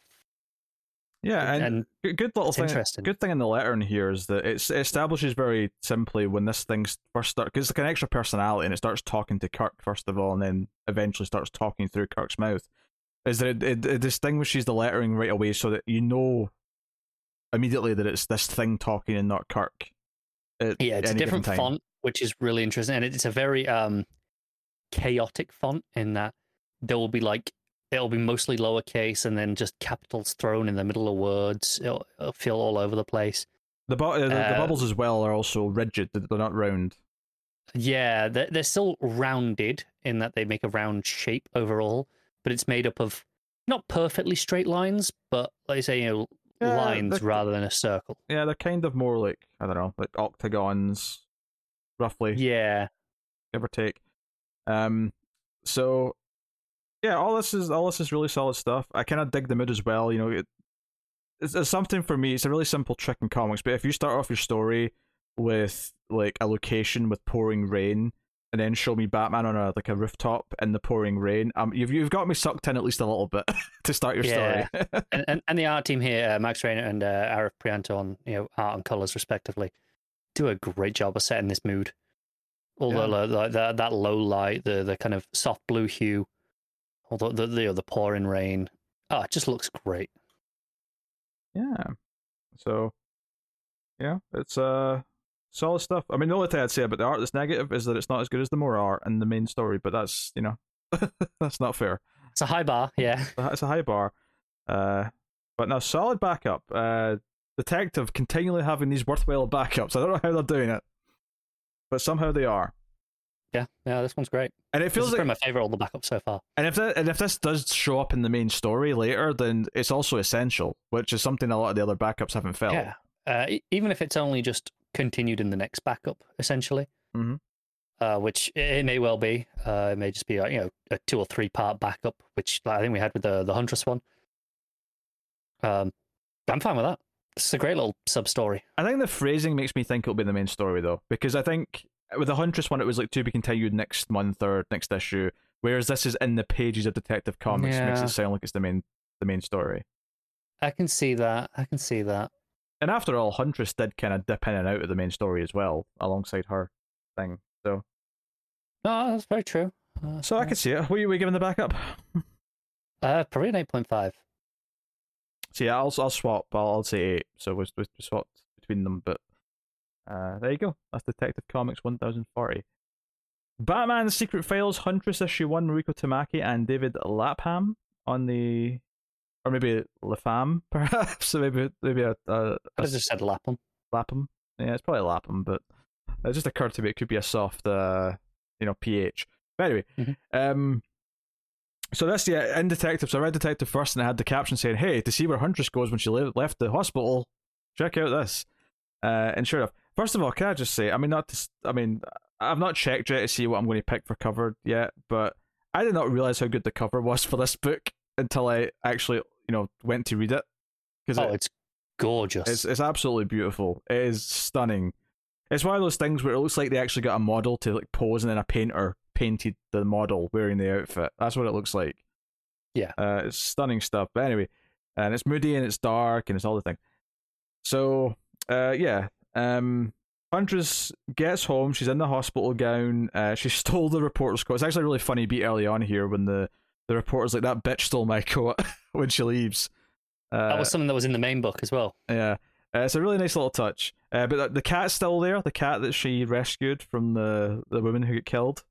So that kind of sets things up, and she sort of recaps what happened to her a little bit with the parasite, and then she tried to kill Batman.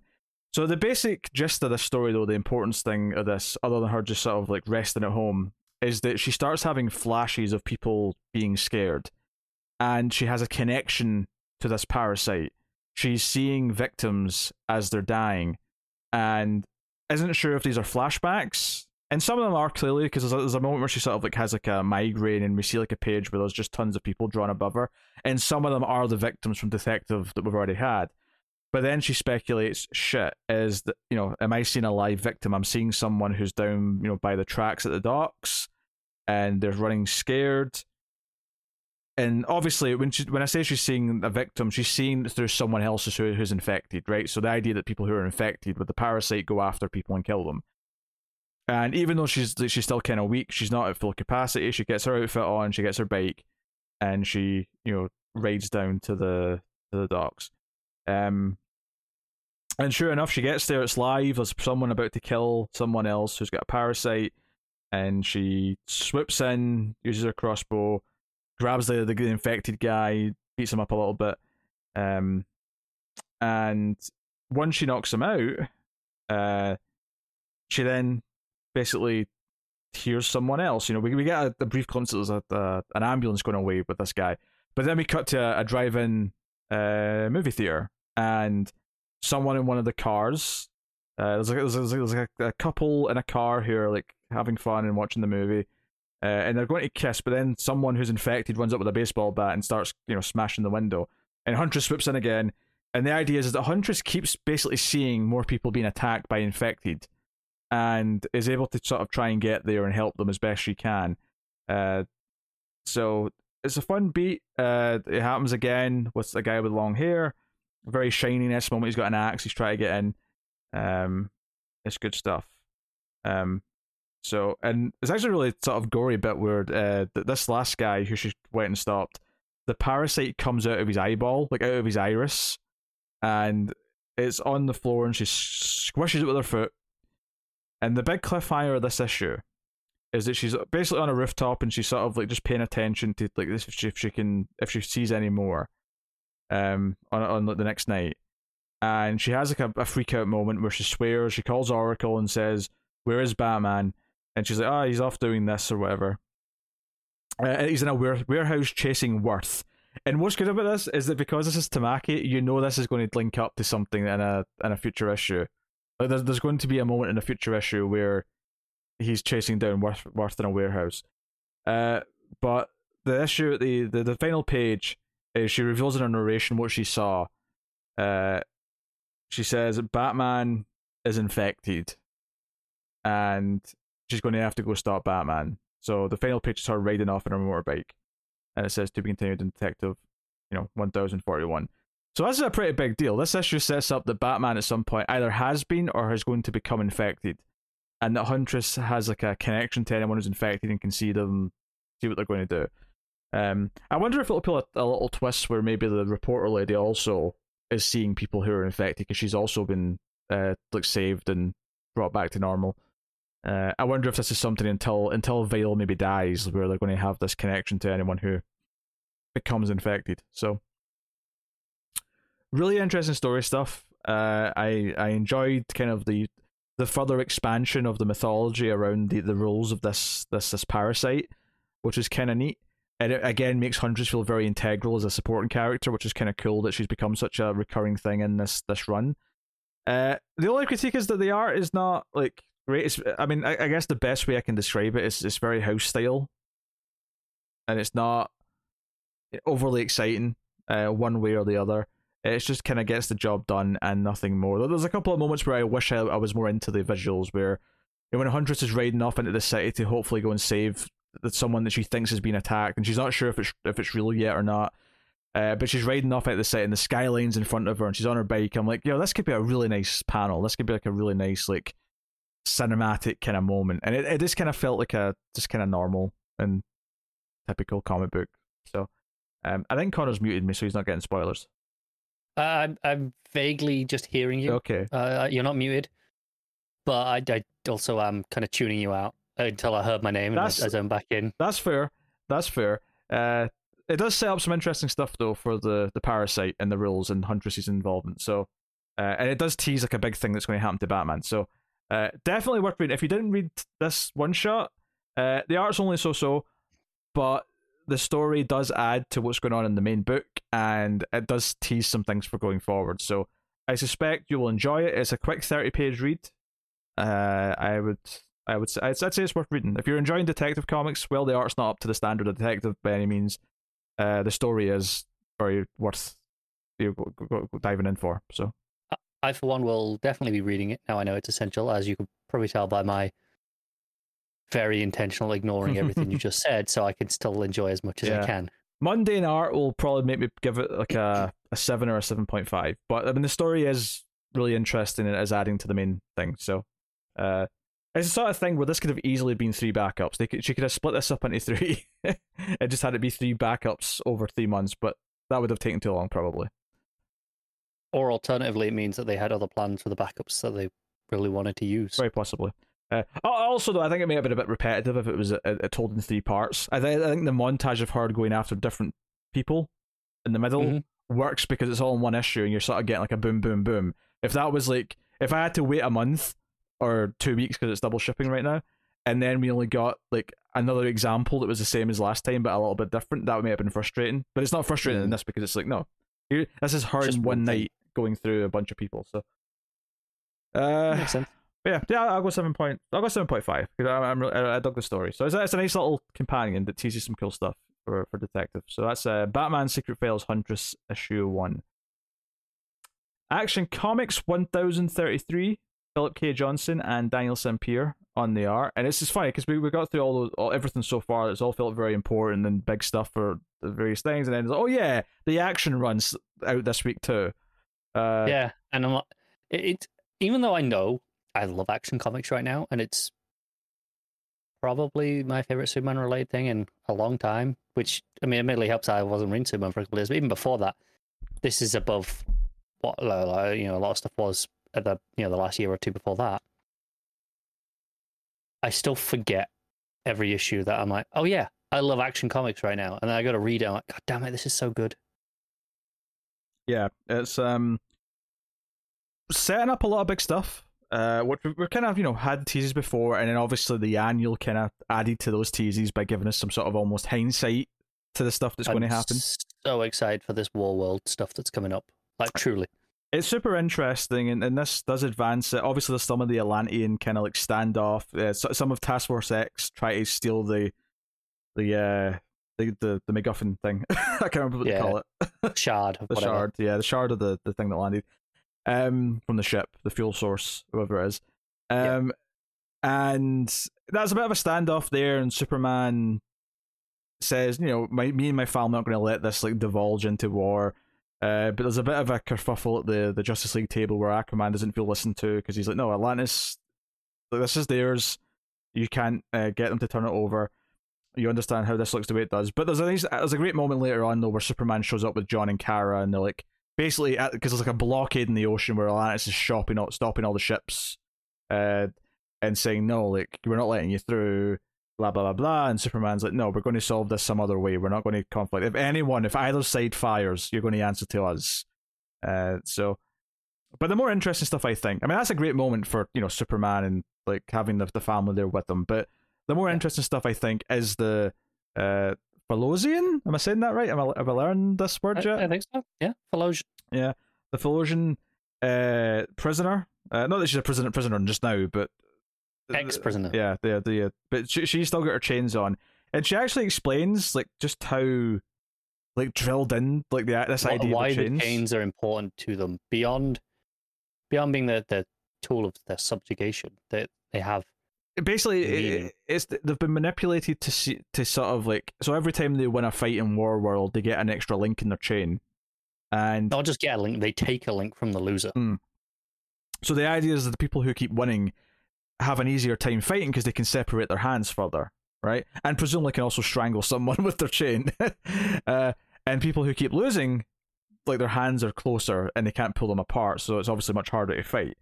But the idea that she's so proud of these links because she's won these fights and it's been drilled into her that this is important, and that she doesn't want to take it off because of that. Like, she doesn't realize that here the freedom means that she doesn't need the chains, and that like your hands can be as free as you want. You don't have to have this thing that but there's still a sense of pride attached to it. Like, she has seemingly a lot of links. Like, her chain seems to be longer than average, I would assume. And that's conditioning. That's like her being sort of brainwashed essentially into believing this, definitely, as a slave. And she acts out when Lois tries to like get her, hey, Clark made this. It's like a toy from Krypton. Maybe you'll recognize it. And she slaps it over. And the dialogue is very specific here. She points out that it's fragile, so be careful. And she slaps it out of her hand, and it smashes on the floor. And it's this really conflicting thing. So we don't know exactly how they're doing this as of yet. Maybe it's the weird baby that the Mongols got that can see stuff. I would assume so. Yeah, but they're watching this. The baby, and when I say baby, it's a baby that's in like a tank. It's very Atomic Skull or. I think when we first saw this in, was it Future State? Maybe it may have been issues. It felt like some of the stuff in Hellboy. I'm forgetting the name of the ectoplasm. It's a little bit Krang from Turtles or whatever, but it's a little baby in a tank at the top. It's like, think Mr. Freeze's helmet with like a baby inside it. Kind of cool. I love it. But they're saying this, and they're basically saying she's got compassion. She's starting to see Superman and his family as more human, or maybe that's a bad word, but. For the context, but more of a life form that does not deserve what she's been sent there to do. And even though she's not made any choices yet, and even when she's talking to the other prisoners, because when she goes to visit the other prisoners who have not woken up yet, who are still lying in a coma, she even says that she knows what she has to do. She still sounds like she's, at least on a conscious level, is still going to try and go through with what she's been told she's there to do. Yeah. But Mongol sends in some heavies who rip a robotic heart out of one of their own prisoners because it'll do something to. Is it a bomb maybe that they rip out of him that's inside his body? I'm not sure. Maybe. Whereabouts are you looking? So it cuts to like the guy who's got like, the big sort of tail, right? The big sort of what's the character from Mortal Kombat who's got the big. He's got 4 arms, Goro, right? That's dude does not have 4 arms. Let me make that clear. But he's very Goro-esque in every other way. Sure. He rips the other dude in half, and rips out what's like it's like his heart, a robotic heart, but it could be something more specific. Yeah, it's hard to say what it is, to be honest. But the reason why I mention it is because he shows up with that. When he shows up in the fortress and he grabs. Our Philosian woman, he's like, hey, you've forgotten like what you were here for, grub, and it's like Mongo believes that you've forgotten what will happen, and he sent us to remind you. And he's got this. I don't know if he's going to use this to kill one of the other Philosians to like make it clear that they're going to die if she doesn't achieve what she's going to do. But Lois overhears some of this, sees it happening, and runs off, and grabs a giant alien laser gun. Which I think we've seen her use before, actually, now I'm thinking about it. It looks familiar. Yeah. This panel of her standing here at the end with it is like the most Lois Lane thing I've seen in a long time. Oh, yeah, for sure. It's hard like making peak Lois. It's the cliffhanger. It's Lois having a standoff with some aliens who are much bigger than her. Yeah. And Joe, I like about this is that she overhears, like, part of what she overhears is this, alien henchman saying, Mongol sent you here for a purpose, and you're going to complete that purpose. So she knows that effectively she's been sent here to do something bad to Superman or to Earth or whatever. But she still says she's one of us now, and you pick a fight with someone in this family, you fight with all of us. Like, I kind of love that Lois, in that true Superman spirit, is like, it doesn't matter what she was sent here for. She was still a slave. She was still imprisoned. You have made her think she needs to do something. I'm still going to stick up for her anyway. She doesn't, Lois doesn't act like this is a betrayal, that she can't trust her anymore.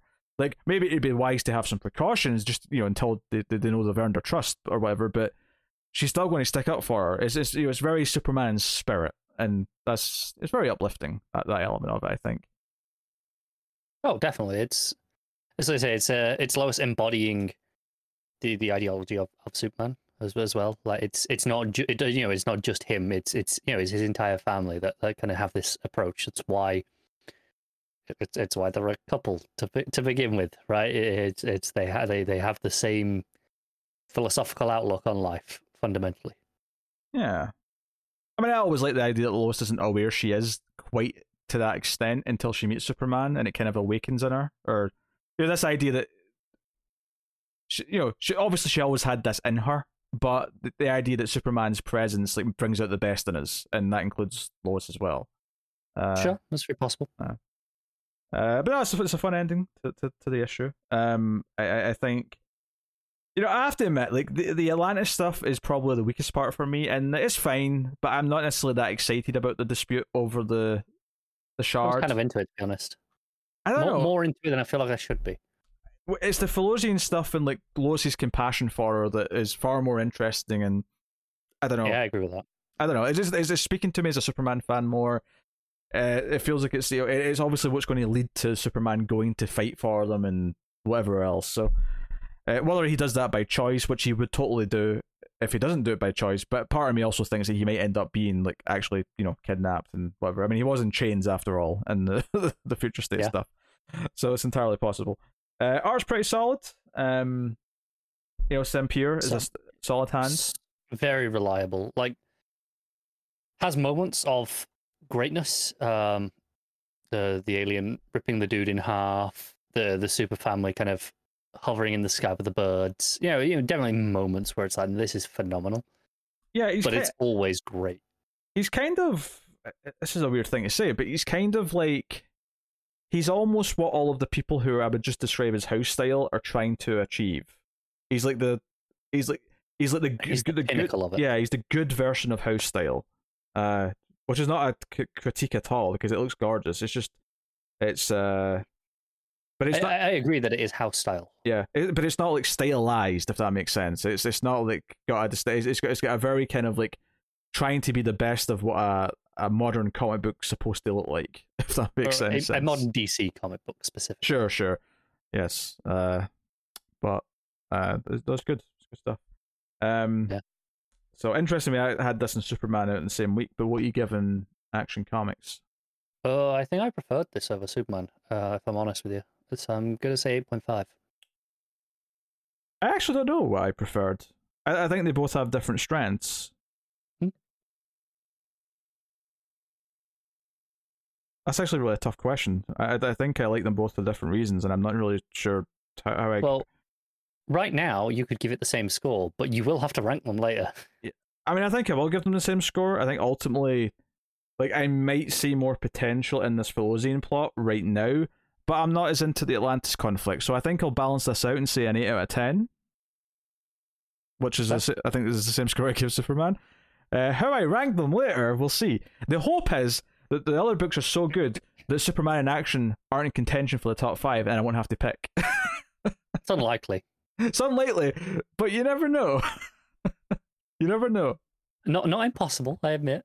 Hey, if 2 8 out of 10s aren't even in contentions for the top 5, then it was a good goddamn week, and we've all won. Yeah, hard to argue with that. So there you go. That's Action Comics 1033. Next up is Wonder Woman 776, Becky Cloonan and Michael Conrad with Jill Thompson. Which was a very pleasant surprise for me, the Jill Thompson art. She wrote and drew, I think it was called Wonder Woman, I think it was called The True Amazon. Yeah, The True Amazon. That's what I was sure. Which was like a an OGN a couple of years ago, and it was fantastic. I loved it. I don't know what. For some reason, when you said the true Amazon, I'm like, what do you? Does she have a title? Like, is she Amazon Prime? So bad. I'm not dignifying that with a response. I bet they legally couldn't even do that now because Amazon Prime is such a established term. They may get away with it because it's a character and not like a and also company, there's no an important part of trademarking is whether or not it can be confused for it. So True. No one would confuse a character like Wonder Woman for Amazon Prime a service. What if one of her characteristics is that she always delivers things next day? Well, then you'd be in a spot of trouble.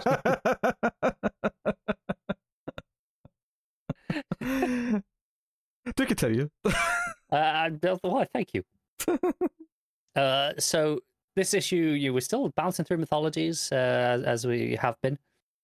We've left Olympus and we are in Elfheim, which I was bouncing around trying to decide what kind of mythology this was, because there are names like it's all like fairies and stuff.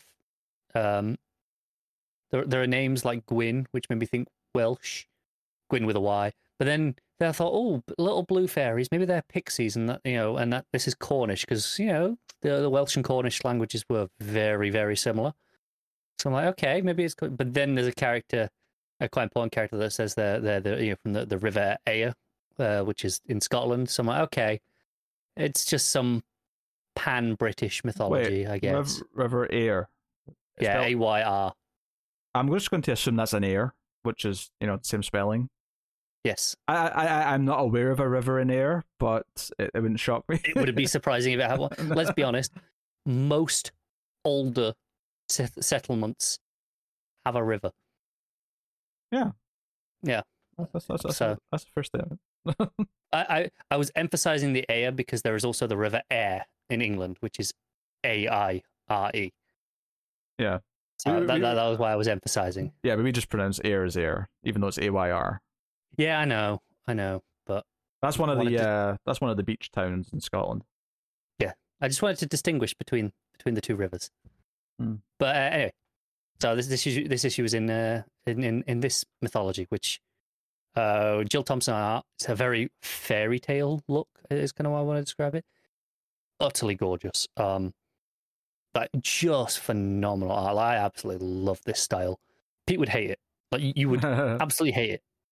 Like without a shadow of a doubt. You could go look up the preview pages on Comixology, and you can tell us how much you hate it.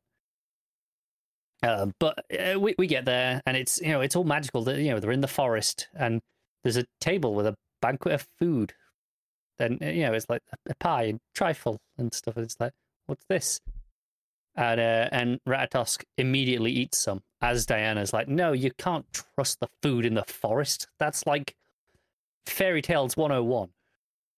I forgot Rackham was in this. Damn it. Again, really? We went over this last time. Don't worry, the Great Mouse Detective's going to stop everything. It's fine. We'll save us all. There is a mouse in this later. Wonderful. All right, I'm just looking at this art on the preview pages to see if I'd like it. No, you are correct. This is doo-doo. I think it's absolutely gorgeous, and it is perfect for this story specifically. But I also knew you'd hate it. It's just not your style. No. Kill it with fire. Nuke it from orbit. It's the only way to be sure.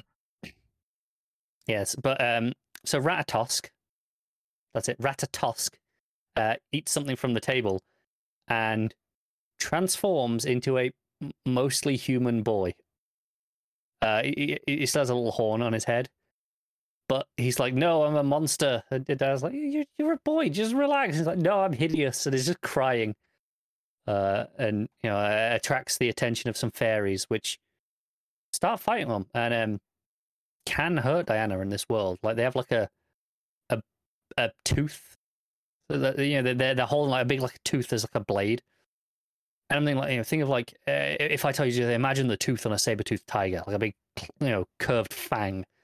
And they stab Diana with it, and she bleeds. So she is definitely vulnerable in this realm, is established pretty early on. But like a fairy warrior shows up. So those are the pixies, but then the fairy shows up, and he's like human sized, and starts accusing her of killing the queen. And she's like, "I just got here, and you're a murderer, liar. Right? You're gonna go to the tower, and puts him to sleep with some fairy magic, or puts Diana to sleep with some fairy magic specifically." Raktos tries to run away, and has to be chased. Again, all this stuff is just fascinating. The rules of this world are so different to other stuff that's gone on. And this is this fairy. This is the new King Gwyn.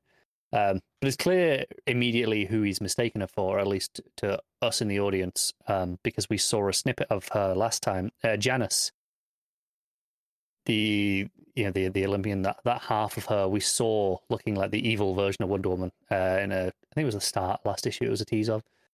Has clearly been here and is clearly the one that's killed the queen for whatever reason. We're not entirely sure, but is impersonating Diana in body as well as when she tries to take a spot on Olympus.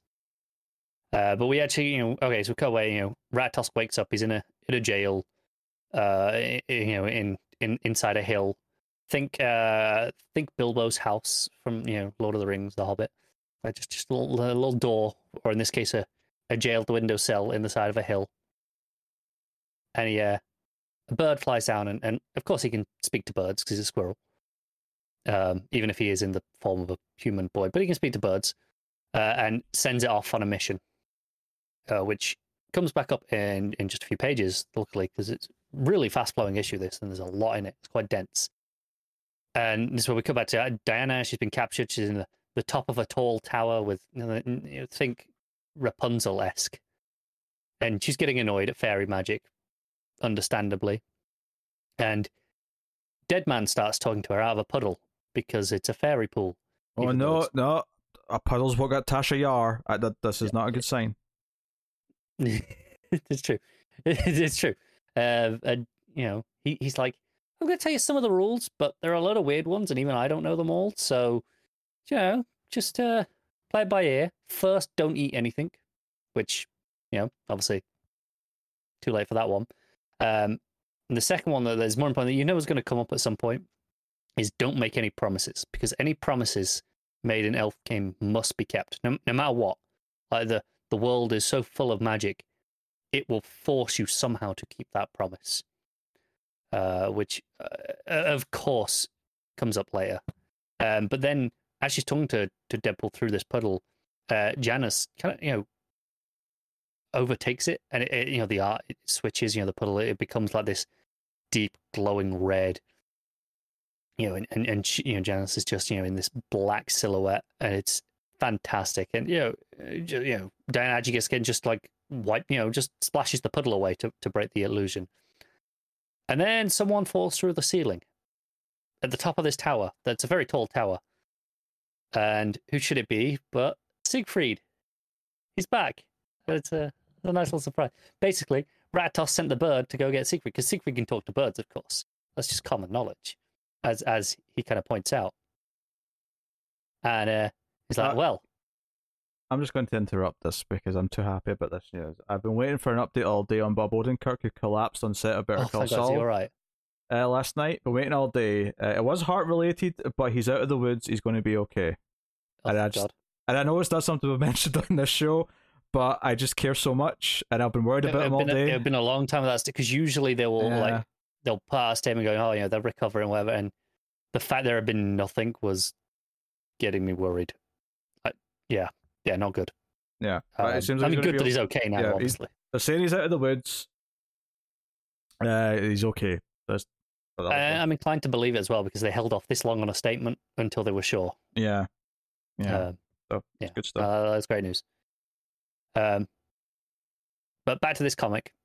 Siggy's here, and they're like, right, let's break out of this tower. And this is where there's a mouse guard, and Diana uses the lasso on the mouse. It's got a little crown. It's a whole thing. There's a little just a couple of pages, little sequence of adventure as they're getting out. But eventually, they're going to find Ratatosk and break him out of prison. And King Gwyn is there, and it's like, well, I think we should, have a fight. They're trying to talk him down, and it's sort of working, but like at the cost. Like they're like, oh, you can have Ratatosk back, I guess, but I'm keeping the other kids that he's locked up with, and also I'm sending out some changelings into the human world to replace them. So yeah, you're just gonna have to live with that now. And then he's like, but my brother will help me. And he's like, your brother, and in jumps his brother with a big mace and tries to attack them and does hit Siegfried pretty hard on the head. He goes down, but Diana gets him. Lassos him around the foot, grabs him back down, and just holds sword at his neck, and it's like, look, enough of this. You relinquish the crown, let these people go, stop being a tyrant, and I'll let your brother go. And he does. And then as he does, the reinforcements arrive, and it is the new queen, who is the sister of the queen that was killed. This is Agrona of the River Air, who is they're like, oh, I'll take that crown. That's nice. It's like, but unfortunately, she doesn't know the way home to Earth. But Gwyn does. But I don't know how we're going to force him to do it. And Diana, of course, pulls out the lasso at this point. And this is where we're going to remember this. The lasso itself is getting interesting, because this isn't the lasso of truth that she's had before. This is the one she took from the Valkyries that can be used to compel people or command them. And the lasso has a voice, and it talks to her. It has this really insidious going, use us, with lots of U's in the lettering, and Diana looks rightly horrified by it. But it works, and it's like, right, show us the passage, and it does. And the lasso's like, do you want us to request more of this creature? And there's a little bit of just the idea that this lasso may be sinister. This is off-putting. It wants to command people. It wants to compel. It wants to control, which kind of goes against a lot of Diana's core philosophy. So it'll be really interesting to see where that goes in general. But Siggy refuses to go back to Asgard at this point. He's like, no, I'm coming with you. And to make his point, he makes a promise, which again, as we're told, in Elfheim cannot be broken. It's like, I vow to stay by your side until Janus is defeated. And then he says, it would be my greatest honor to die at your side, which all but ensures he's going to now, because that's kind of part of the promise, I think. But the issue ends here. They go through the portal and they're back on Earth. They come out of a subway station, and that's it. She's back on Earth. That's it. We're done. I don't know what the next issue is going to be, but this was a phenomenal issue. This is the best issue of Wonder Woman that it's had in this run by far for me. It was so strong, so distinct. This took all the stuff I loved about the Asgard stuff by being unique, but got a little bit stretched out over the course of that arc, and condensed all of that into one magical issue. Just went, no, this is the mythology. We're doing this. We're playing this world. I would have loved a series of issues like this in various mythologies instead of that one Asgard arc, which I still like. But if it had been broken up into a sequence of hopping through mythologies like this, oh boy, this would be an all-timer of a run already for me if it was doing stuff like that. This issue's like a 9.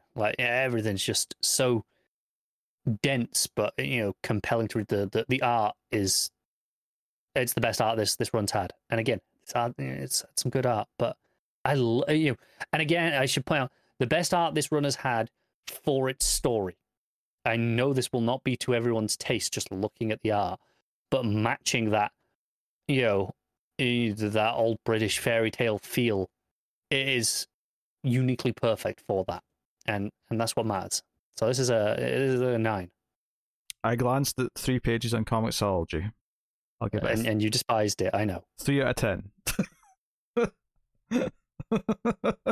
Point for each page, so I mean it would have got a 20 out of 10 if it continued. yes, that's how that math works. All right. Checkmate issue 2, Brian Michael Bendis and Alex Maleev on art. And Bendis not in the best of places and an opinion as far as the show goes right now. Based on some duds, based on his Justice League. And Checkmate issue 1, the previous issue, was alright. It wasn't like blow away great. It wasn't as good as some of the better issues of the first series. I think what's funny about this issue is that it's perfectly fine, and the art's obviously great. It's one of those weird things, though, where because Bendis is off in his own little corner, and because it's occasionally going to tie into his other books, there was kind of a lack of enthusiasm I was feeling as I was reading this, despite the fact that there's nothing wrong with what this issue itself is doing in terms of its story. It does make me wonder, like, I'm a little bit worried that a lot of what this is setting up is eventually going to be in another Bendis book, that maybe I'll like it, maybe I won't, but I won't actually know for sure. And given the way that Naomi ended up being heavily told in Justice League, the way that Sinmar's now in Justice League, not that I wanted to see more of Sinmar. Is there anything not in Justice League? But like, I mean, even the way the Leviathan stuff was dipping in and out of Action Comics, which was great at the time because I was really enjoying Action when he was doing it, and I was enjoying the Checkmate stuff and Leviathan stuff. So it was fine in that case. But now that there's enough examples of Bendis books that I've happily said goodbye to, there is kind of this weird, uneasy feeling of, well, what if this doesn't have a proper ending and it's all about setting up more continuation that's going to then be in Justice League, which I'm not reading. Starting to feel a bit like I don't mean this necessarily as a dig, but like the MCU, in the sense of it's always just at the end of every project, it's like, well, there's more in the next thing. Yeah, possibly a little bit. It's just kind of weird because Bendis he's shown so far with DC. I mean, he did it with Marvel as well, but he's definitely shown it with DC that he is happy to finish off plot threads in different books that aren't necessarily books that I'm going to want to read. I assumed when he was jumping to DC that I'd want to read everything he was writing, and sadly that's not been the case. His glory days, and I know Connor will say he never had glory days, but I do believe he genuinely did. I think Bendis has a great catalogue of work behind him. While I don't like it, I can believe that some of it is better than others. There's still a scale, right? I can buy that, I don't know, his Daredevil is better than this, for example, hypothetically speaking. Oh, it is. His Daredevil's better than this. Yeah, and I also believe I could, if you give me the first 10 issues of his Daredevil and the first 10 issues of his Superman, let's just say, I would probably, I'm not going to say I'll like either of them, I'll dislike both, but I would probably get more out of the Daredevil still. Yeah, I loved Ultimate Spider-Man, and I love what I read of his Daredevil. They're both runs that I do want to go back and like start from scratch again and read all the way through. Maybe I read the first trade of his Daredevil, the thick trade, because I picked it up dirt cheap in Comixology before I realized I just didn't like Bendis, and it was so well regarded. No, I think that's what I read too. Ultimate Spider-Man, I read a lot of that. I got they never did a second volume, but I read the first omnibus, which was like the first 40 issues, give or take. So I read a good significant chunk of that and really enjoyed my time. Like I read through that very quickly for what it was. So, and maybe one day I'll think of some sort of stupid show where I go back and read runs. But today's not a day for that. Maybe tomorrow. Definitely not tomorrow either. But here's so there was this weird feeling of confliction over this, but it's not really because of anything this book or this issue was doing. It was just because this feeling of like it might not actually wrap up in this story, and that's fine. Like if this is just like the middle part of a trilogy, because there was already Event Leviathan, and now this is just or Checkmate. Maybe there'll be a third one, and that'll complete the trilogy, and that'd be fine because it would just effectively be just be more of this book, and that's okay. The main beats here, there's some stuff with Mark Shaw. It plays with time a little bit, but effectively Lois Lane gets abducted. Oliver and Question are sort of guarding her in the meantime, but the lake house she goes to, the entire house gets taken by their teleporting tech. They do have a bit of a standoff with Malcolm Merlin. So there's some fun art here, some arrows flying back and forth. There's a fun little element where Oliver fires an arrow off and hits the ship, but it's one of those like delayed explosive arrows, and it doesn't go off until it's teleported back to base. So the ship kind of like has this big explosion coming from it when it gets back there, right in front of Mark Shaw. There's also a fun beat where Talia, who's been held captive, breaks free and kills a bunch of people at Leviathan. Mark Shaw suits up into his Leviathan outfit and he has a big fight with her. And it's, again, great art. A lot of use of shadows. There's a 2-page layout where it all takes place kind of in the dark, and then he like blasts her with electrocution stuff, and then we go back out of the light. And Superman shows up, and there's this cliffhanger with this scene where Superman shows up to save Talia. And then we come back to the final page, which is Shaw finally confronting Lois after like taking the lake house, and he basically says, "Did your husband tell you what we spoke about the last time he was here, invading my country?" Because that's how he phrased it. He said that Superman was invading his country. Because if you've forgotten, Leviathan have like declared Markovia as Leviathan. That's not new. That's been established. No, this is just me never paying attention to anything you talk about when it comes to Bendis. Usually also, because Matt's here and I don't have to listen. Also, apologies for the subscriber noise that just played and the audio. What did you do? I didn't do anything.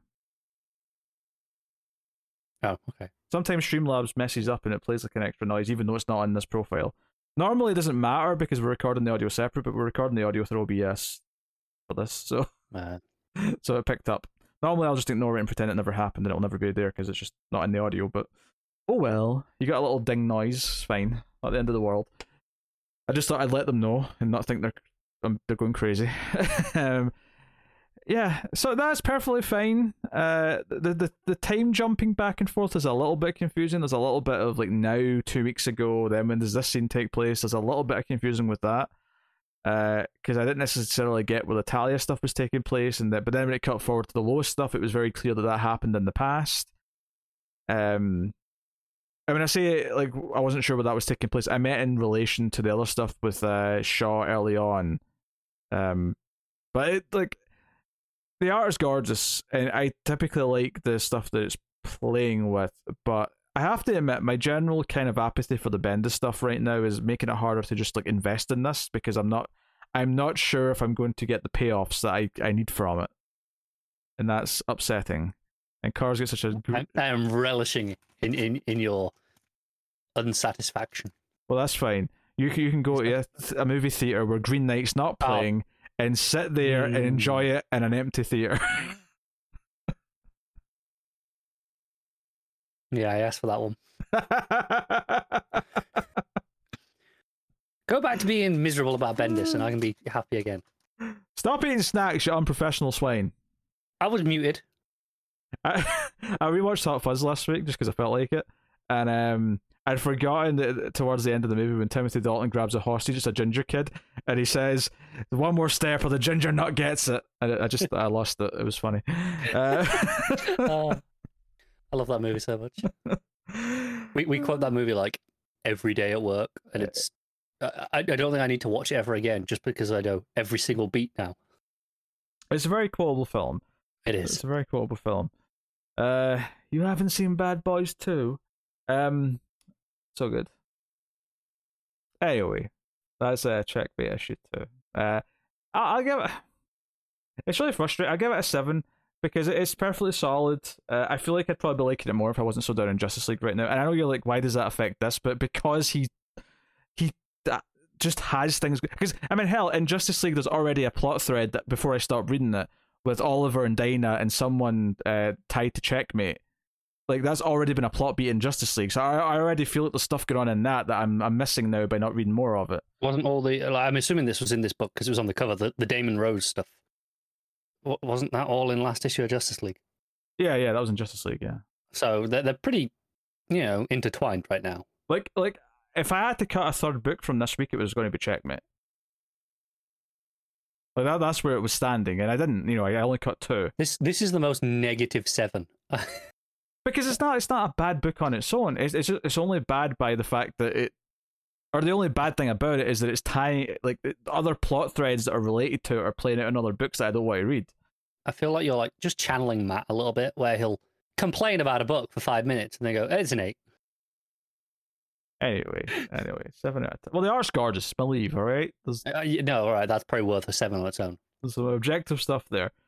Anyway, Robin issue 4, Joshua Williamson, and we have a different artist for this issue. We have Jorge Corona filling in. To be fair though, I think it does a just decent job of feeling like the same style as the previous. It doesn't feel like a drastic shift. It's the same style. I think it is notably not as good. I would agree with that, but I appreciate an attempt to feel like it's the same sort of vibe, because sometimes you get a different artist and it's like, all of a sudden it feels like we're at a different time period because the art looks completely different or whatever. So if you're our last issue, Ra's al Ghul showed up and saved Damien when he was falling to his death. And this issue, Damien's with Raz on a separate little island, questioning him why he, like never told him about the League of Lazarus. Are you working with the League of Lazarus? What's going on here? What are you up to? It turns out he's Ra's al Hippie now and just doesn't give a shit about any of this. Yeah, but you know what? Much like the Man-Bat backup and Detective referenced multiple recent Man-Bat things, this did reference Batman the Outsiders. Raz does bring up that he got defeated in that book, so I appreciated that. The other Deathstroke-looking person on the island kills Rose. Obviously not permanently, because we're on Lazarus Island. Yeah. Respawn, I believe the name is. Respawn, that's the one. And she doesn't know who Respawn is, and she even asks, like, who are you? Like, why are you such a fangirl? It says the voice sounds familiar. Or fanboy? Or do we know what the gender Respawn is? Hard to tell, because I mean they're fully clothed, so it's hard to, and they're clearly a kid, so I mean the size doesn't really give it away either. Yeah. But this is also notably the final death needed, because everyone has to die once before the tournament can start. So that's the big deal here, is that there's going to be the tournament's going to start at dawn or whatever. I did like the silhouette page where she actually kills, or where they kill, not knowing the gender, Rose, with the silhouette with the blood splatter. I think that's a really nice panel, actually. Yeah, it's really good. Even if the art overall is a little bit weaker than the regular artist. But yeah, it's some Damien training with Raz and him talking about his strengths and saying that he hears some of his father in him when he's talking about, various things. But yes, do some yoga. It's all mental as well as physical. Yeah, and he's like talking about the stars, and he's looking up at the stars with Damien. And it gets back to the idea that Raz is not evil. Mm-hmm. He falls into the same category as like Ivy, in that he's got a goal that he will achieve at any means necessary, but it's not an inherently bad goal. Yes. Also, there's a panel of Goliath doing yoga with the others, and it cracks me up. Yeah, it's good. Goliath is around in this issue, yes, and we've not seen him too much recently, I don't think. No, I think it was probably in that Titans book not that long ago, but possibly. But I mean, obviously we fell away from that. So yeah, I think I remember there was a big point where Goliath abandoned Robin at one point because like Robin was being too evil, and he's like lost his way. So even Goliath didn't want to be with him anymore. Yeah, Damien sneaks off, steals Raz's ship, and I kind of like that Raz pets Goliath and says, "My grandson is demon and detective."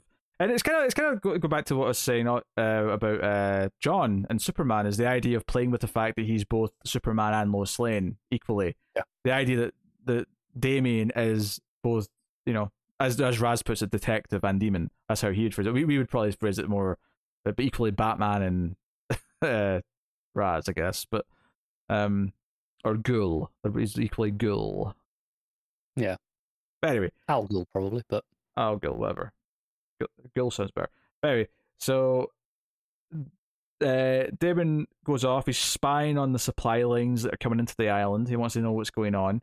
Gets a little bit of the ghostly Alfred chatting to him, but he witnesses that the League of Assassins and the League of Lazarus are in cahoots in some way. There's like a sort of handoff happening here that has been all secretive that you witnesses. So that's a fun little plot beat for later. And the cliffhanger is that there's some people following him on the rooftops, and he's like, I knew I couldn't trust Ravager. And it's obviously it's teasing that maybe like some assassins or some villains are coming after him, but then the final page reveals that it's Nightwing, Steph, Jason, and Tim, the Bat family, and they're like, it's time to come home. So, which obviously is a cliffhanger goes as something that warms my heart as a Bat family fan, because it's like, presumably this will be them, like he's going to convince them that he should stay and, finish whatever his mission is on the island because it's important.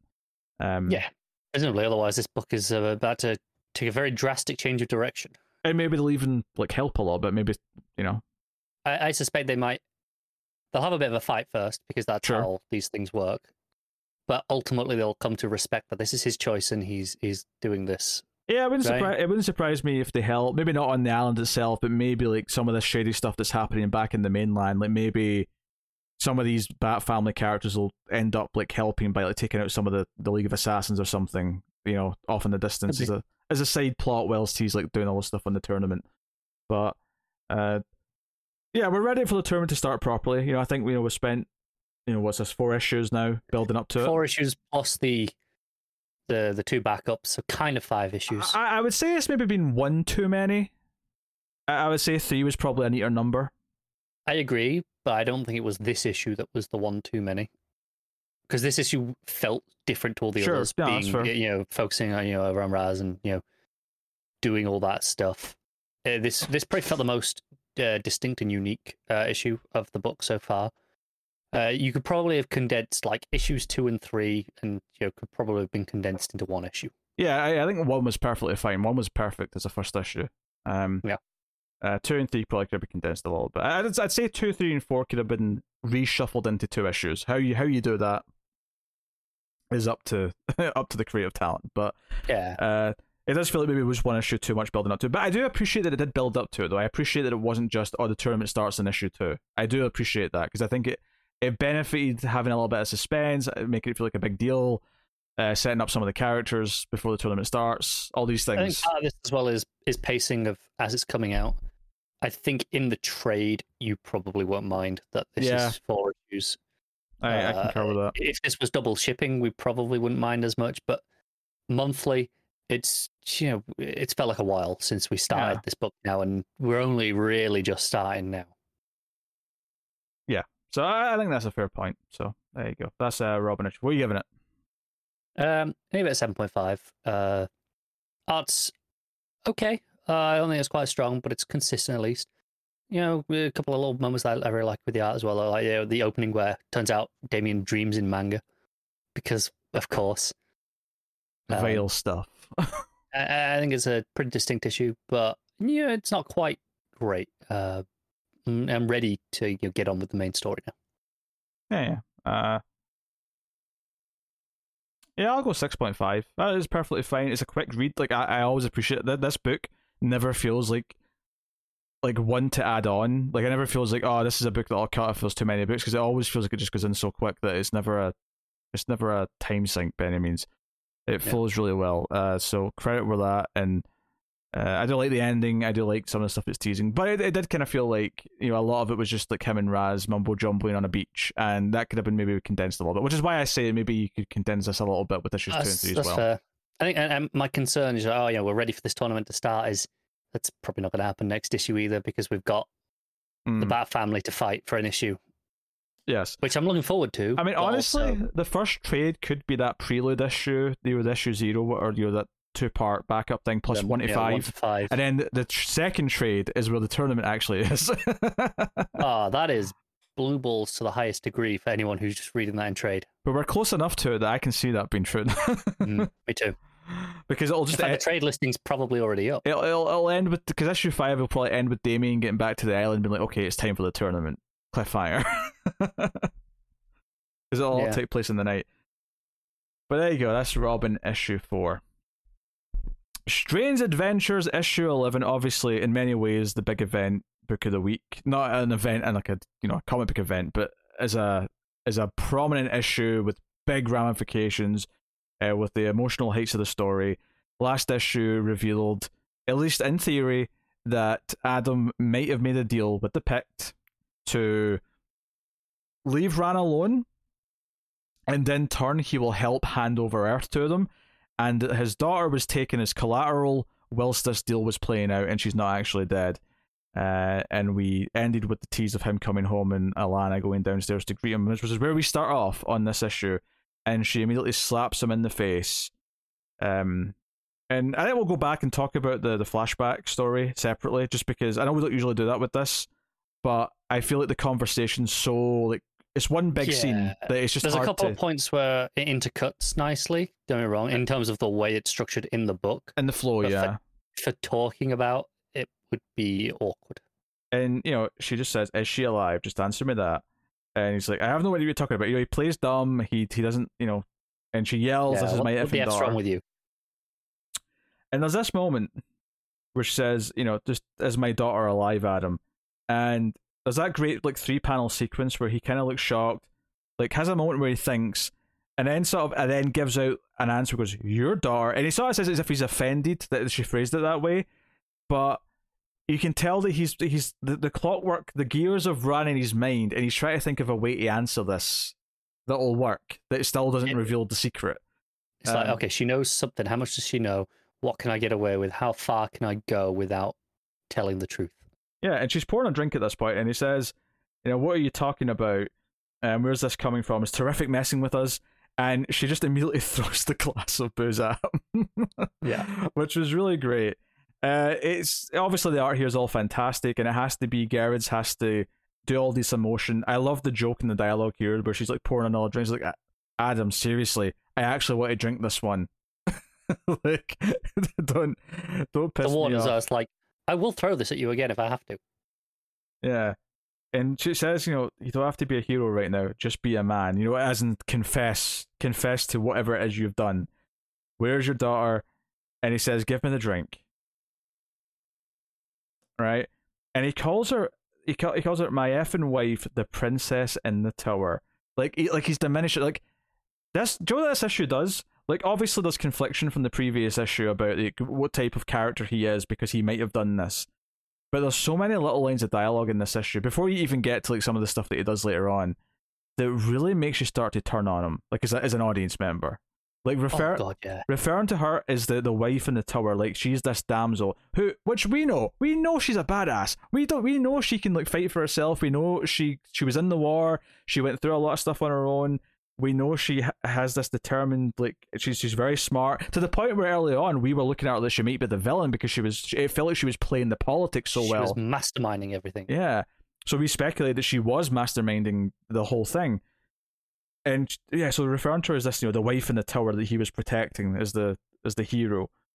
And he admits that she's here. She's in orbit around the, you know, she's in a Pict ship, you know, near Mars, I think he said. Yeah. So it's like, okay. And then it's like, she looks healthy. She says she's doing well. He's been in contact and speaking to her for God knows how long. You know, the years at this point that she's thought her daughter was dead, and he's been talking to her the whole time. And she slaps him, and then slaps him, and goes to slap him again. He grabs her hand. And to me, I almost got an implication that she got a few hits in before he finally stopped her. Like it feels like there was, like, just a sequence of, like, no, repeated hits of slaps. I didn't get that. For me, it was the second one where he let her have the one. And then he stopped. And he's like, oh, you don't get to, you know, I saved Ran, I sacrificed everything. And he starts to gaslight her. Like as if, like, he made the right choice. And he's like, I did it for you. Did it for you and your father, blah blah blah blah. It's what I thought you'd want me to do. And she slaps him again. And it's this thing where you get to the point where you're like, yeah, slap him. Like, I wanted him to get slapped in that moment. Like, it's what I thought you'd want me to do. You think? And she calls him a coward. And you read Little Earthman, they fed you lies and you asked for more. And she's like, Alana, my love, you don't call me weak. And she's like, weak. And it's like the one time she looks like she's smiling the entire issue is when she gets to call him weak. Yeah. Yeah, it's so good. And then says that Mr. Terrific's stronger than him. And do you know what the fact is that this is the sort of thing. If she was being a vindictive person, this could just be her trying to hurt his feelings. But she is being honest here. She's like, no, that is a strong man who stands by his ideals. This is not about, dick measuring here. This is about making it very clear that you're a weak person who did this and lied about it and gave into all this. And it's like, damn, this book is not holding back from going down this path. Like, it's committing to this direction. It's committing to what he's done. And it's like, hey, you just confessed. Like, he kind of figured this out, and you've just admitted to it. I'm going to go. And now the real heroes are going to go and save her. Yeah. It kind of paints this idea that he kind of trying to paint this image of this superhero for her, thinking that he needed to like win her love, when everything in the flashback shows is that she was already falling for him anyway. It was never something he had to do, but he felt like he did. Even though he already had a daughter with her, they were already in a relationship, but he still felt this need to play the hero.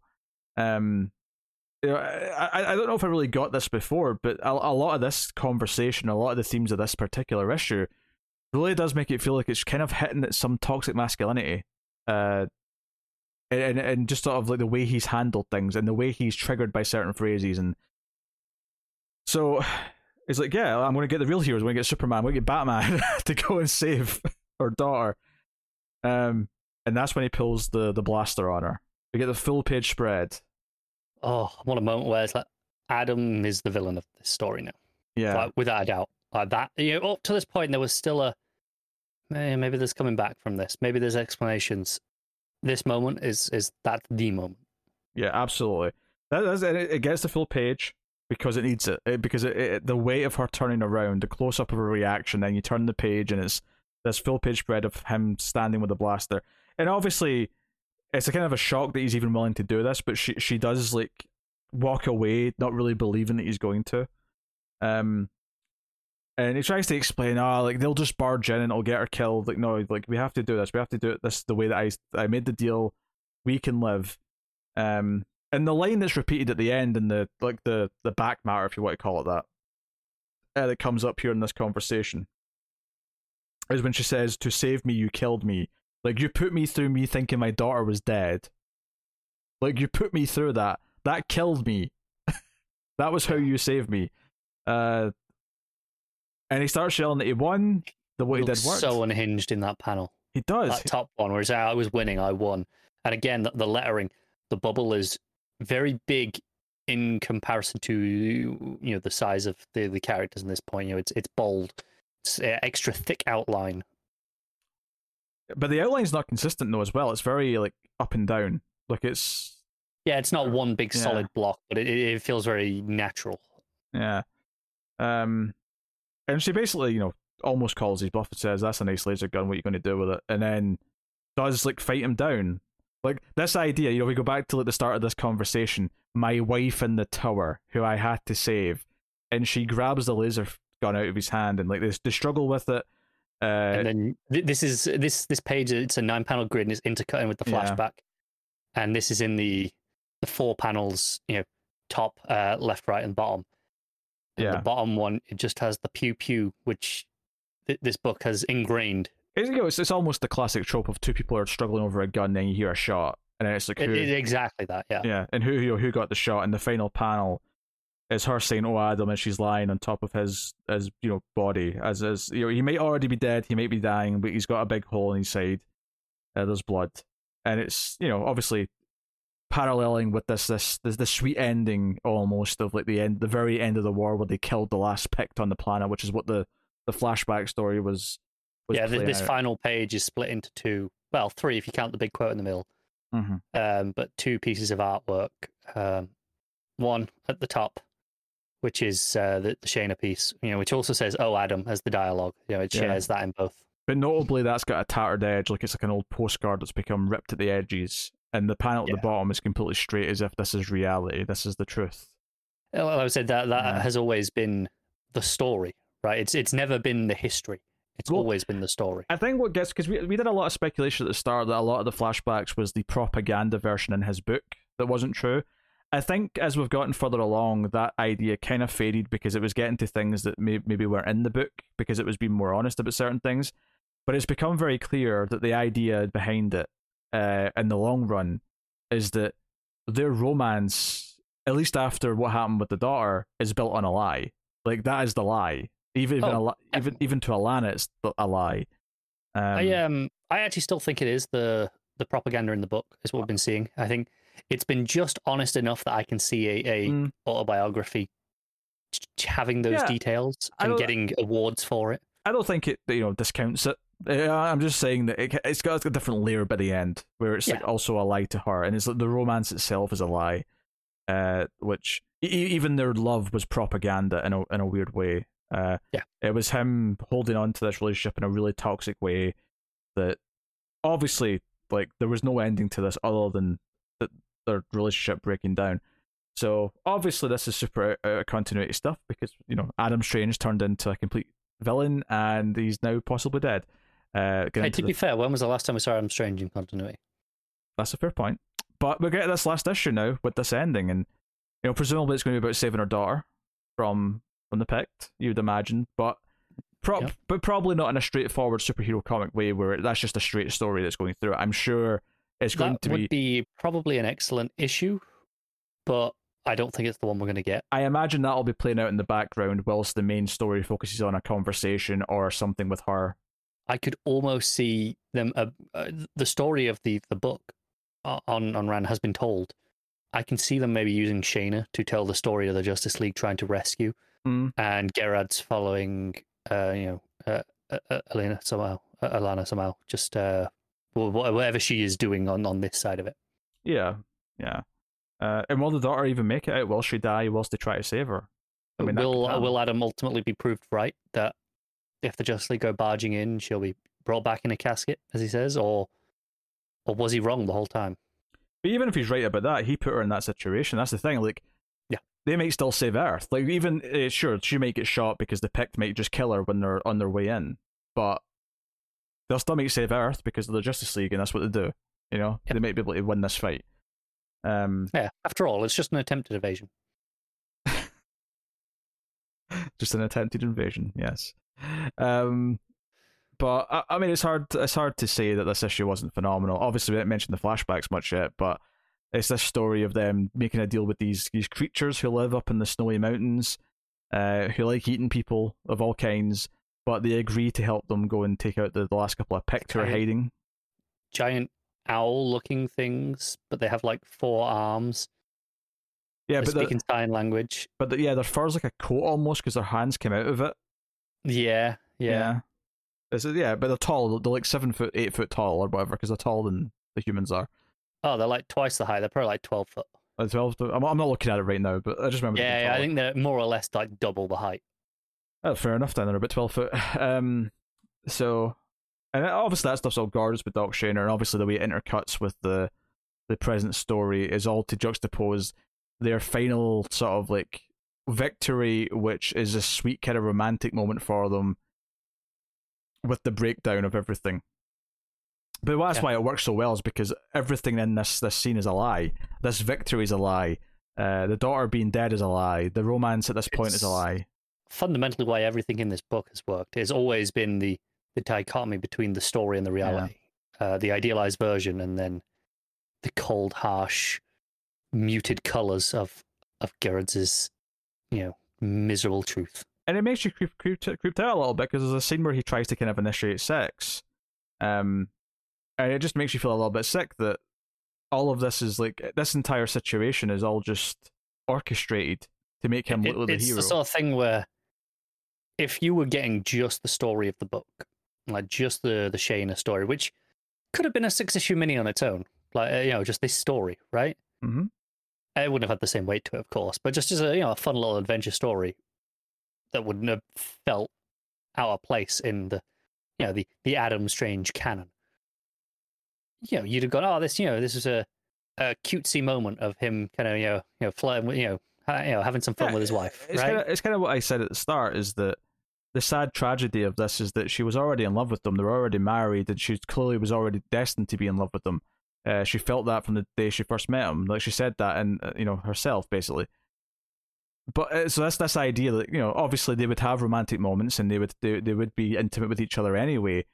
But the sad part is that he's felt the need to build this big heroic story that's a lie, and it makes it all feel kind of serious because it's all under this false pretense, and it doesn't matter that this would be happening anyway. Because the part of it is that if she knew what he really did, it would already be over.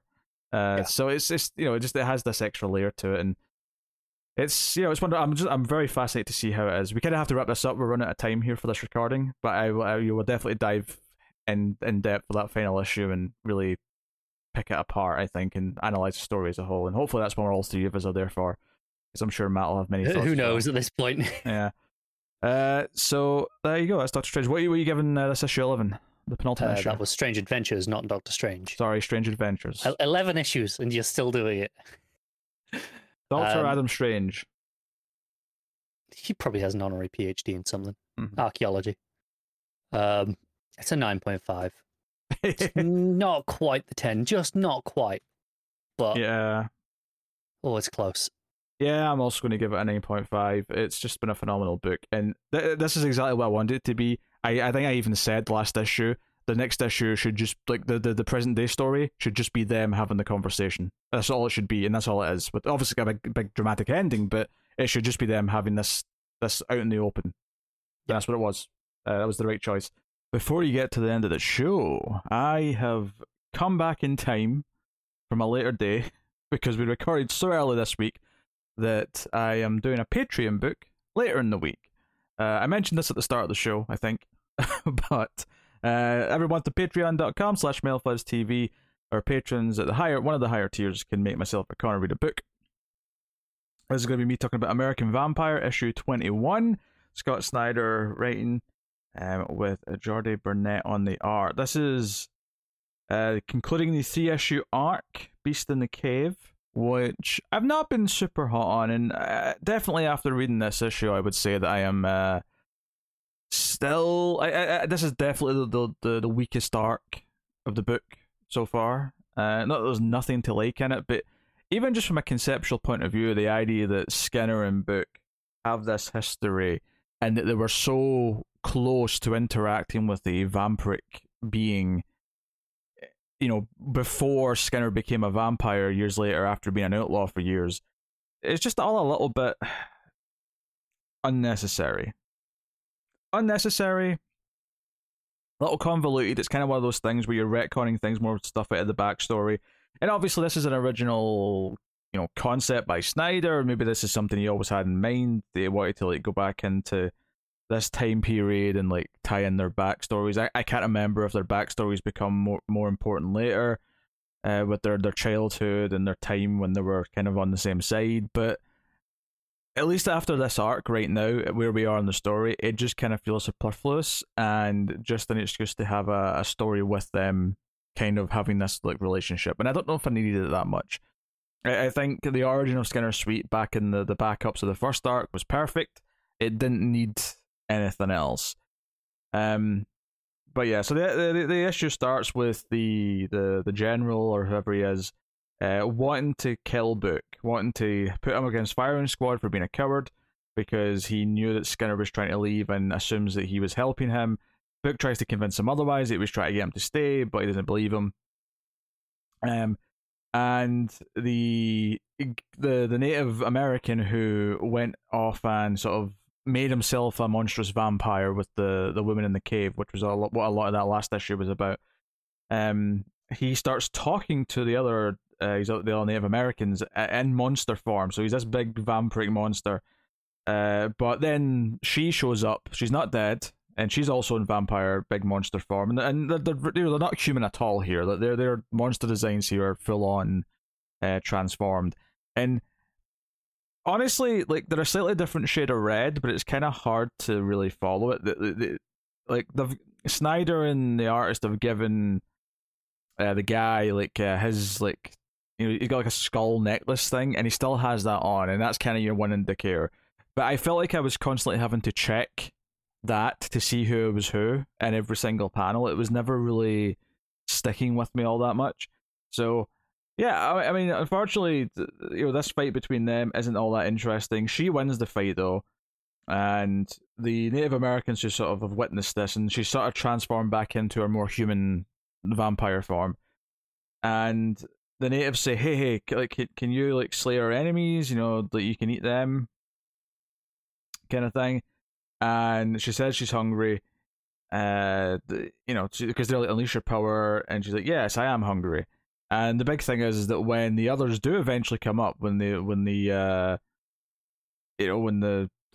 Skinner shows up eventually and saves Book, kills the guy in charge in cold blood, and says, "Hey, why don't we? We could just leave because there's like 100 men up there, or we could burn them." And Book's trying to talk sense into them. He's saying, "Nah, there's women and children up there. We can't just do this. This is against all the rules." But they all say with Skinner. They go up to just burn them alive. But when they get up there, everyone is dead. They're all just lying as corpses. And it's like, this woman, this monster, has killed all of this army on her own. Which really sells how dangerous she is. And maybe she's the thing that's going to be relevant for later. Maybe she's the thing that's going to come back. But we get to this point, at the end of the story where they found all the dead bodies. Book is like, what happened here? And they kind of even hint here that Skinner didn't even see that there was 100 people. He just kind of claimed that because he wanted to burn them. And sort of selling on the evil streak that Skinner already has, that nasty side to him. And we get a couple of more pages of Skinner at the end as a child, burning the animals in the hole. And it just sort of, the narration says, that was the last time we worked on the same side, and years later people would ask me about them, and what's the sort of monster he'd become. Did you see the first glimmer of darkness in his eyes during this event, kind of thing. And it's okay. It's okay. I think it feels a little bit superfluous because Skinner already has such a good origin. It doesn't really feel like it needs to be padded out with anything else. The fact that they came so close to a vampire event, but could never actually interact with it because if they had done, it would kind of make the origin weird, right? Everything with Skinner and Book, when we saw Book chasing Skinner back in that first arc, that would all be a bit weird if he already knew about vampires. Because if I remember correctly, he was learning about vampires really existing for the first time during that arc. So he couldn't actually see any of this, and even Skinner to a point couldn't really interact that much with the vampire because he's not a vampire yet. So it's a little bit rough in that sense. It feels like a little bit of a filler arc, and the fact that we have a different artist kind of backs that up a little bit. It kind of feels like, I don't want to say that Snyder threw out a filler arc just so that they could have the book still coming out, but wait for Albuquerque before doing the next proper arc. That seems a bit cruel, but at the same time, it feels kind of plausible in that, how many indie books now, or creator-owned books, how many of them now take breaks in between arcs? They do 6 issues and then they take 3 or 4 months off and then they come back with the next 6-issue arc. A lot of books do that now. This almost feels like this was just to keep it. And the funny thing about this is that the next thing I'm going to read from American Vampire in this Patreon slot is the miniseries that was coming out around the same time. It may have already finished by the time this arc ended, but the World War II one. And so it was definitely very possible for there to be alternate arcs with different artists that felt very strong. And I know Matt thinks it's the best thing of the whole run, if I remember right. And I remember that many being very good. I'm looking forward to reading more of it. So it's kind of interesting that this little 3-issue arc does feel a little bit fillery. And the issue, because the issue before was like a one-shot as well. So this little section does kind of feel like we're killing time before the next proper arc. And I'm excited for the next arc. I remember the next arc being fun because the next one I think is in the 50s. So that's cool. But yeah, and the art's okay. The art's, I've already spoken about the art in the previous 2 issues. It's not terrible by any means, but it's nothing compared to Albuquerque. It's a little bit flat in comparison. It doesn't quite have the same atmosphere or mood. The monster just feels kind of flat. There's no moodiness or kind of shadow quality to it. It's just all very bright and just in your face, and there's nothing to really kind of enjoy about the horror side of things. which is a shame because that's what this book is good at. It's what made me fall in love with the book at the start of the start of the series, and so it's a bit of a shame that this arc is. It's not a big deal. It's a 3-issue arc and a longer series, and I know from memory that it is good again after this, so I'm not concerned. But the Beast in the Cave arc is definitely the weakest that this book has been.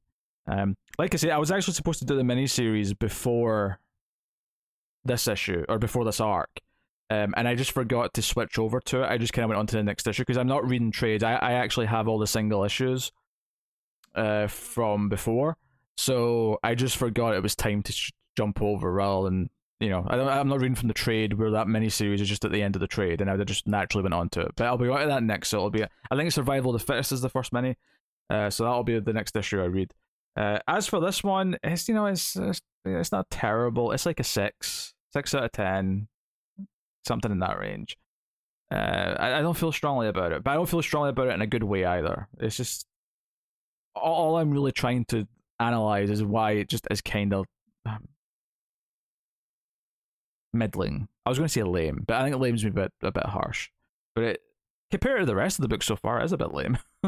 Those first, two arcs are wonderful. So, or 3 arcs, whatever I've done so far. Time is but a flat circle. So there you go. That's American Vampire issue 21. Here concludes the Patreon book interlude, recorded days later.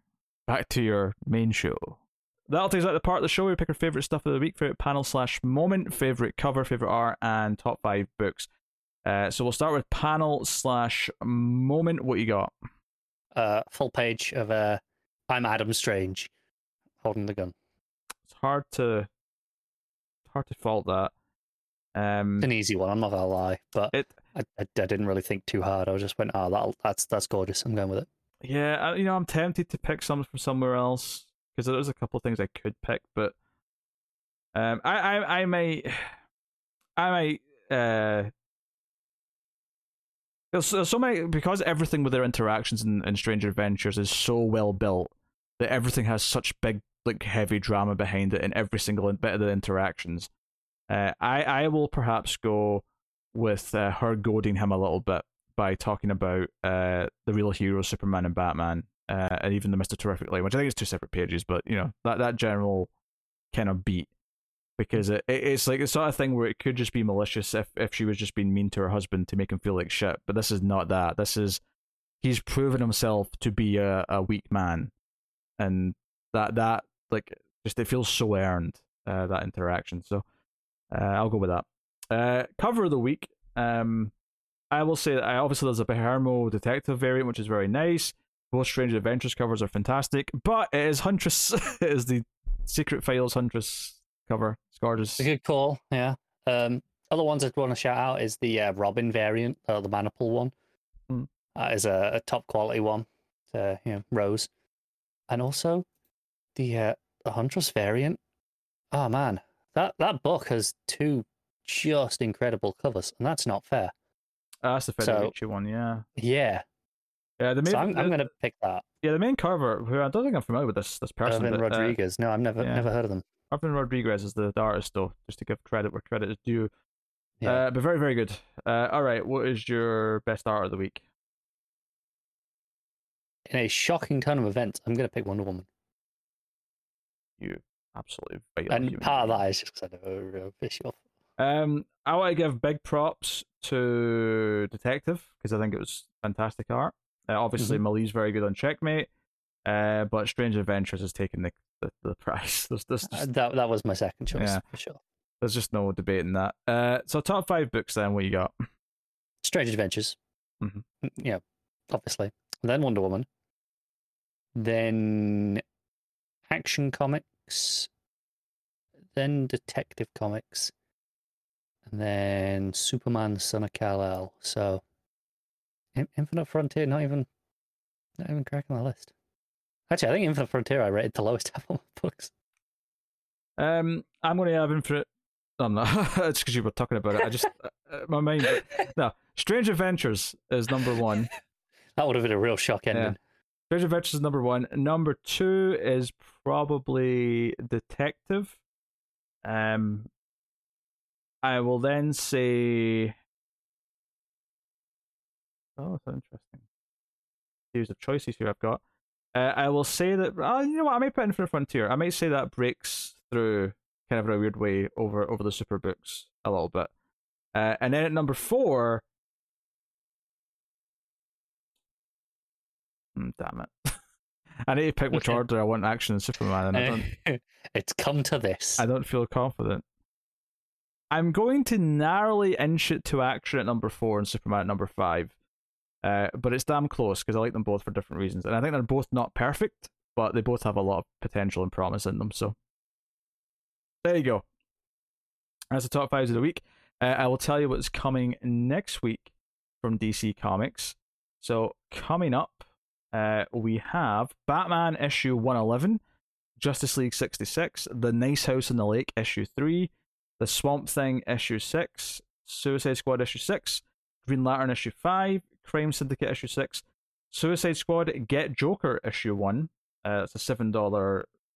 The Azzarello one, right? Is it? Oh, yeah, I'll take your word for it. Batman, The Adventure Continues season 2 issue 3, Sensational Wonder Woman issue 6, American Vampire 1976 issue 10, The Dreaming Waking Hours issue 12, Crushing Lobo issue 3, Justice League Infinity issue 2, The Joker Presents a Puzzle Box issue 1, although that's already kind of came out digitally in a number of ways. The Conjuring, The Lover issue 3, and then Mad Magazine issue 21 is also out. So there's a lot of things to say there, but the actual books we're covering is definitely a bit shorter next week, which is fine. By my count, depending on whether or not Joker Puzzle Box gets covered, it's 6 or 7. Yeah, so it's definitely a quieter week next week, which is good. So there you go. That's what's coming next week. I will take this time to thank our Patreon producers for the month of July. So thank you to Tyler Hess, Cindy Palacios, David Short, Board Now, Al Tradesman, Christopher Moy, David Brown, and Stanley. They are all $20 or more at patreon.com/MailFuzzTV, but you can support us for as little as $1 per month and help keep all the content coming, including this podcast. At the $5 tier in particular, you get the show a day early on the Saturday instead of the Sunday, so whenever it's ready, you know, it's always at a weird time, but it's about a day early. So if you want that, go have a look and see if you want to support the show. You can, of course, help us out a lot by simply hitting the like button, subscribe, and dinging the bell on YouTube for notifications. All those things do help YouTube channels grow. For the podcast itself, you can rate us 5 stars on iTunes or wherever you get your podcast from. In fact, I just noticed this week that we had a couple of reviews on Podcast Addict, which is a particular podcast app. One was my app of choice. One was favourable and one was not. One was a 1-star review that said we didn't talk enough about each book. And too short. We didn't spend enough time on each book. That was the review. Is this your burner account that you just wanted to spite me and Matt? Well, they also said that we didn't know enough about anything, so I wouldn't have said that. No, can never accuse us of that. If this was me pretending to be someone else, I'd have said, you know, that Scottish guy's really smart. The other two are a bit dumb, but this one, yeah, he knows what he's doing. But yeah, so go balance it out. If you use Podcast Addict, go and give us a nice 5-star review. I didn't even know you could review something on that, but you can. I didn't either, and I use it literally every day. So go and have a look and give us a nice review somewhere, wherever you listen to us. But that is us. That is the show. So get us also on Twitter at DC Comics Podcast. Also worth mentioning that. Share us out on there. Get updates, all that sort of stuff. But that is us. That has been episode 264. So thank you once again for watching or listening. We always appreciate it. Keep reading DC Comics. And remember to never get lost in the Speed Force.